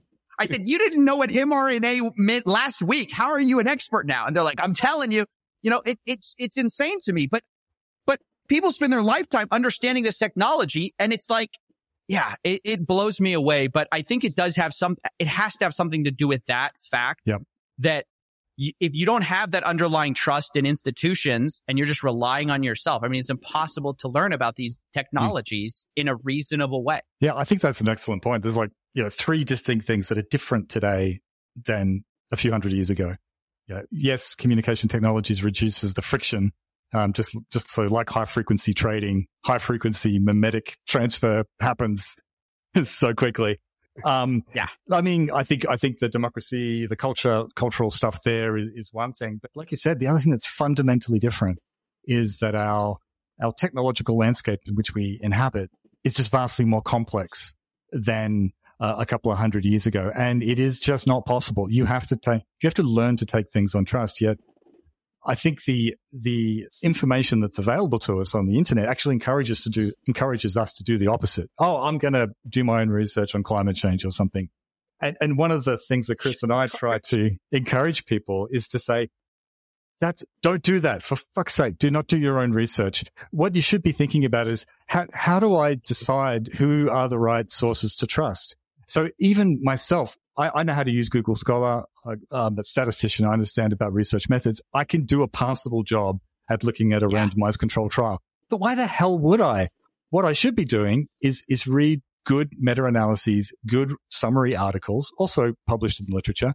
And I can easily, I was amazingly bewildered by how complex the human immune system is. We saw some introductory material. I went, wow, this is so. That's not what you want to do, is it? What you need to do is learn how to read critically sources that are providing high-level summaries. And I guess I'm still a little bit baffled. I mean, we've had people on the show. We're a bit stuck on vaccines. We'll get off it. But we've had virologists on, like professors at Oxford, at King's College London, places like that, with 30 years history, like working in labs, like, doing research on vaccine and viruses. Why don't people just listen to them? Why the hell are you listening to some rando who's parachuted into this topic last week? So not the current zeitgeist. I can feel that scraping people's bones. I think part of it is that in some ways the naive amateur is better able to talk in the naive amateur's language. So they talk to the issues that the naive amateur sort of thinks about. Like they're like, oh yeah, like this. And they will talk to the issues that a naive amateur can quickly reach to. Whereas an expert won't even think about it. It's not even like in their realm of thought because it's so far in the undergrad world, or it's even, oh, I thought about that when I was like a grad student, but like then there's this and this reason. And they just take it all for granted. So it becomes, in some ways, sometimes being an expert makes it hard to teach in a strange way because you like forget what it's like to be a novice. Yeah. So maybe that's what it is. There just also is a mega problem on the internet where, and this is, Chris brought this up, where everyone should have an opinion about everything. We were talking a bit before the show about your galaxy brain like thing. That was so funny because this is my number one issue. I used to have a podcast. I still go drop in occasionally, and I stopped it for a variety of reasons, but, I was losing time. But one of the reasons, which always annoyed me, was I'd be forced into talking. We'd be talking for 2 hours and we kind of were just like talking with a buddy. But we talk about all these pop culture issues that I have no idea about. And I was just like giving opinions, like just like giving hot takes.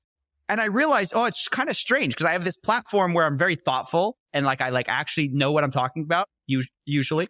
And then I'm like giving like these hot takes that I'd be giving at a bar or something, but I have an audience now. And this audience, I mean, I'm sure they don't actually think that I'm really that smart, but they might take me as seriously with those things as they take me with these others.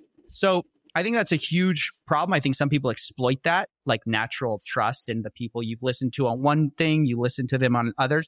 But I think I'm sure this is probably a lot of what y'all talk about. We've seen so many people who they're studying one field, they're an expert in one field, and then they actually make their career talking about something completely different.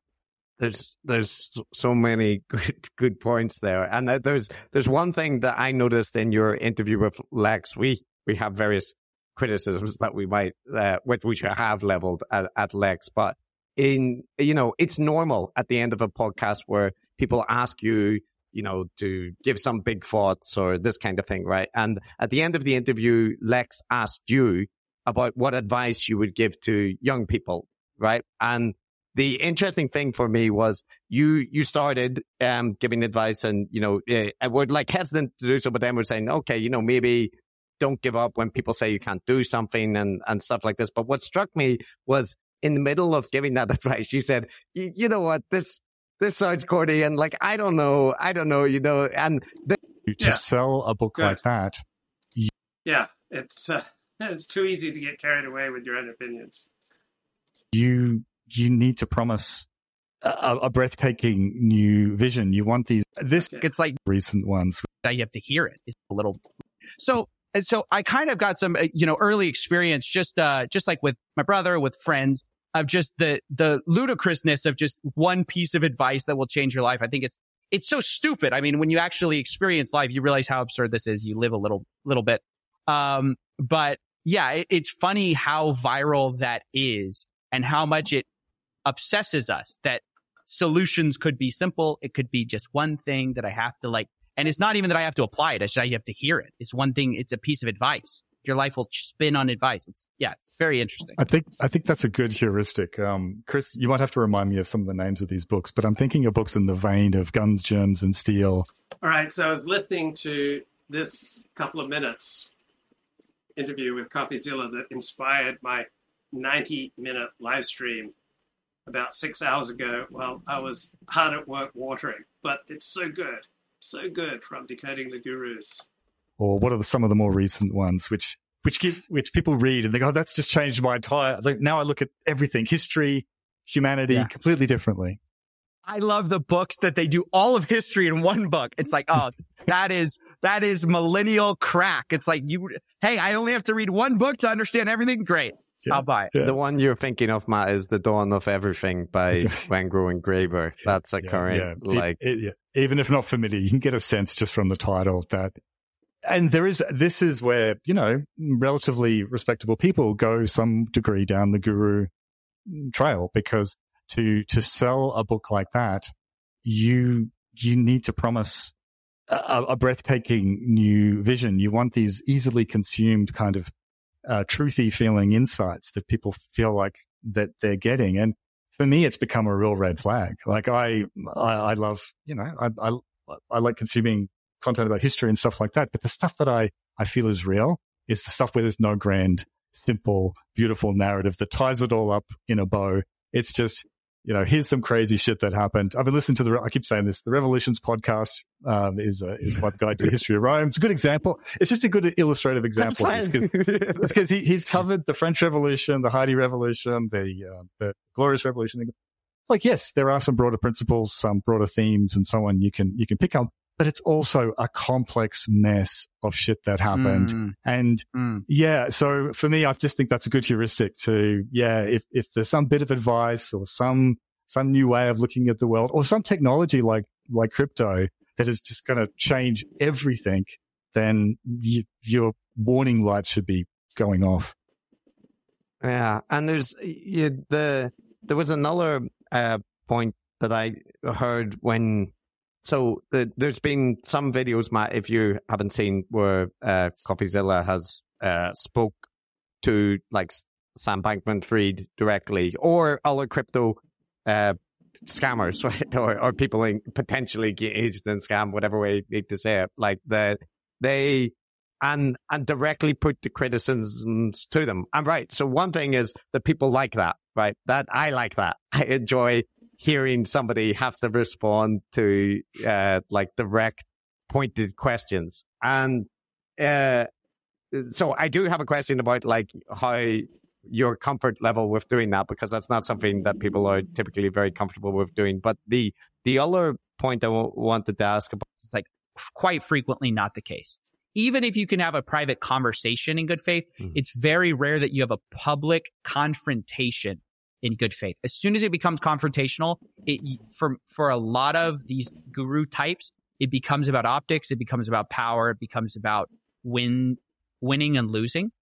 And knowing that, if you are going to engage in that, you have to understand that they're not going to behave in good faith. And so you need to make sure that like you bring your A game. So one thing that I always try to do is I just like try to be really prepared. I mean, I just try to have facts on my side and just like be like, whoa, wait, you're saying this. Because a lot of times the way industry, but what they then do is like apply no, like very, very, one, they don't really care about those criticisms. They just take them as the back. Okay. Let's go. I'm loving it. Because there was a couple of specific things that I was curious about, but on that point about like the social sciences and the replication crisis, like this is something Matt and I have an interest in. Like I've published papers like in favor of pre-registration and methodological reform, that kind of open science practices as well. But this is a thing which we've noticed the guru figures, like much the same way that the cryptocurrency traders can kind of point to, you know, the banks and the corporations screwing people over. And it's true. And the same thing with, our gurus will often say, you know, the replication crisis shows that like science is, has these problems and things can't be replicated. And they're right in a large way, the same way they're right about critiques of the pharmaceutical industry. But what they then do is like apply no, like very, very, one, they don't really care about those criticisms. They just take them as delegitimizing. Like they're not actually involved in reform efforts or anything like that. And two, they then apply like a very credulous and much lower standard of evidence when it comes to things like the supplement industry or anti-vaccine rhetoric. So it's like a weird thing where it's just enough to criticize the mainstream. And then that means that, you know, whatever the alternative is, the credibility goes up, but it shouldn't, right? It should be that you just realize, okay, so this is bad. Pharmaceutical companies are bad, but that means supplement companies, we should be very skeptical. And, you know, like people like Joe Rogan, it feels like they're constantly talking about, you know, the pharmacy industry and all the profits and all that kind of thing, which there is legitimate things, but then they shill supplements and which are overhyping, which are billion-dollar industries. And no one ever talks about the supplement industry, do they? The supplement industry is absolutely massive. And there's so many people are selling these crazy pills with crazy promises and with no evidence to back it up. I mean, it's exactly what you said. It's you take the credit, you criticize the thing, you build up your standing with that. And then all of a sudden, well, now you're the expert. This is something I try to be very careful about, is because I feel like anyone in the position of criticism has this vulnerability or has this propensity, like you could do that because people start to look to you. It's like people all the time ask me like, oh, what crypto do you hold? Oh, what finance? As if because I can criticize it, I'm now a expert in it. It's like, no, that's not how this works. And if I taught you anything, you should know, like, that's not how this works. But it is certainly the case that, you know, I've actually was very interested in the replication crisis for a while. Like before CoffeeZilla, I had like a sort of like a pop science YouTube channel.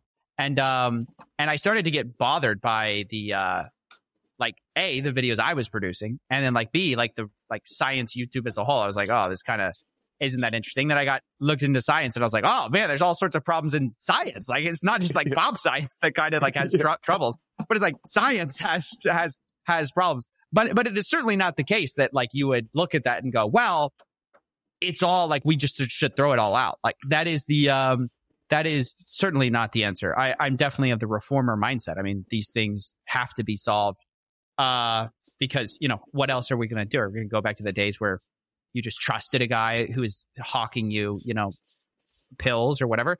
For better or worse, it's sort of like the case that the big pharma industry is the best we have. Sort of like people's criticism of education. They're like, education sucks. Okay, great. what are you going to homeschool? Look at the stats on homeschool. It's like not better. Ironically, it's like usually the case that public education, for all its very, very documented faults, is the best we have. And this is the case of a lot of our institutions. For all their faults, they're usually the best we have. But this is one of the criticisms that we get recurrently, is because we are so critical of the people in the alternative ecosystems that we're essentially, we're just rubber stamping the institutional take, whatever the mainstream take is, that's the right one. And we're not. We're actually not. But I can see why people would kind of go to that as if you're saying like that, if you are defending the track record of science, for example, in the pandemic, like noting, yes, there were changes in public health policy. Yes, there are things decisions which can be rightfully criticized, and there are things for which the scientific evidence isn't great and is overstated by people and so on. But still, the track record is amazing. We had a vaccine produced incredibly quickly, vaccines produced incredibly quickly that were extremely effective, right? And that shouldn't be lost sight in the kind of haze of the discussion. But highlighting that gets now presented as like, oh, so you pray at the Church of Fauci, and it is difficult to walk that tightrope of because the message is not just accept what the pharmaceutical industry says, just accept. Certainly not. Yeah. And that's why sometimes when Matt waxes lyrical about, don't do research and don't think, I know how that sounds to people. But I also know that Matt is not saying don't develop an interest and look. Yeah, this is the line I try to walk. Try to understand things critically, whether they come from a mainstream or a distant source, they come from an institution or an individual. We need to apply appropriate skepticism to many different sources of information. Understand what's in the interest of the person promoting this. What is their information based on? What's the audience it's intended for? Critically, it studies. He's just saying, acknowledge your limitations. And you're, like you said, And reasonable and responsible is making another great point. What about all those lefties who originally warned us about a rushed Trump vaccine, how they weren't going to take the rushed Trump vaccine? Right? That was the dominant perspective on the left, including by Kamala Harris, who's now the vice president of the United States. So it used to be that being anti-vax was primarily a left-wing thing. We just learned about mRNA vaccines last week. What you should care about is the people who have spent entire careers on those vaccines, and not just one of them, what the majority of them think, because there's always crazy people. There are always crazy people. Or people that are just wrong. They have their pet theories, and their pet theories are just flat wrong. I mean, that happens all the time. It's, I always view these things as what is it? It's like the thesis, antithesis, synthesis. I think culture's always moving in some type of a tidal direction. And I think for a while there was I think these anti-establishment figures kind of rose up. And then I think you guys are a reaction to that a little bit. I don't know. I don't see you guys as being establishment shills at all. I think you are just doing a very similar criticism that I'm not saying you guys are the same, but just in the way that establishment figures should be able to be criticized by people, anti-establishment figures are the same way. And the problem is usually anti-establishment figures aren't used to any real criticism because nobody at the establishment is going to criticize you. So it's you're not used to it. And so you go, oh, well, you kind of get this free pass. That makes a boy or I think makes there's a rightly girl is usually, but not always. And some of them are not even usually. Where does that leave you? Free. You get to like what you like. You get to be who you are. Maybe you're even like me, and you're not a boy or a girl. Libs of TikTok has always been an anonymous account until now. Now, the woman behind the account has decided to reveal her identity exclusively to Tucker. Her name is Haire Chikre. Here's her conversation with Tucker for a brand new episode of Tucker Carlson Today. Revealing your identity right now? Why are you doing that, and why haven't you before? So the reality is that I think most Twitter accounts are anonymous to start with, unless you're a public official or a figure. Unless you have the verification. Well, not anymore. Yeah, Elon changed that. But until Elon changed that, most Twitter accounts start off anonymous, as did mine. And then when my account started growing, I realized the hatred that the left has and their violent nature. And I was like, I'm going to remain anonymous. Yes. As my account was growing and getting more effective. And I have remained anonymous until now. Until I was doxxed. My name was shared. My location was shared. My photo was never shared, though I've never done any in-person events. And I'm choosing to do that now because I feel like over the past few months, I've done so much. I've helped educate people. I know that I have helped create legislation to tackle some of these issues. And I think I've done all I can. And I am ready for the next step. I get people asking me, I have mom groups asking me all the time, can you come help us? I get invitations, to help people understand how to expose the left and how to fight it. And, being anonymous was sort of keeping me, I was restrained from doing all those things. And I'm ready to do that. I think that I'll be a lot more effective when I'm not so anonymous anymore. And I'm excited. I already have a couple of speaking engagements planned for the next few months. Good. And, hopefully there will be more, but I want to do all I can and help people to fight this agenda. And I'm glad that you are. I think it's an act of bravery. And you've had a remarkable effect. And I just want to say, and I'll say this another 10 times because I think it's the most interesting part about you. You haven't really editorialized very much. What you've done essentially is bring to further light, to publicize what they're already saying in public. That's your crime. Yeah, exactly. They don't want it to be shown, though, to certain audiences. They want their content out there, but they don't want us to see it. So it doesn't really add up. No, it doesn't add up. And they have no valid complaint against you. Right. You haven't violated anyone's privacy. You're posting what they put on TikTok. They're allowed to post it, but we're just not allowed to notice. The crime is noticing what they're doing. Yes. That's always the crime, isn't it? So I think you've done an amazing thing, and unlike so many other people in journalism, and I am going to, whether you like it or not, describe you as being in journalism, because I think you are. I think I am too. You've had an effect, a real effect, by bringing this to light.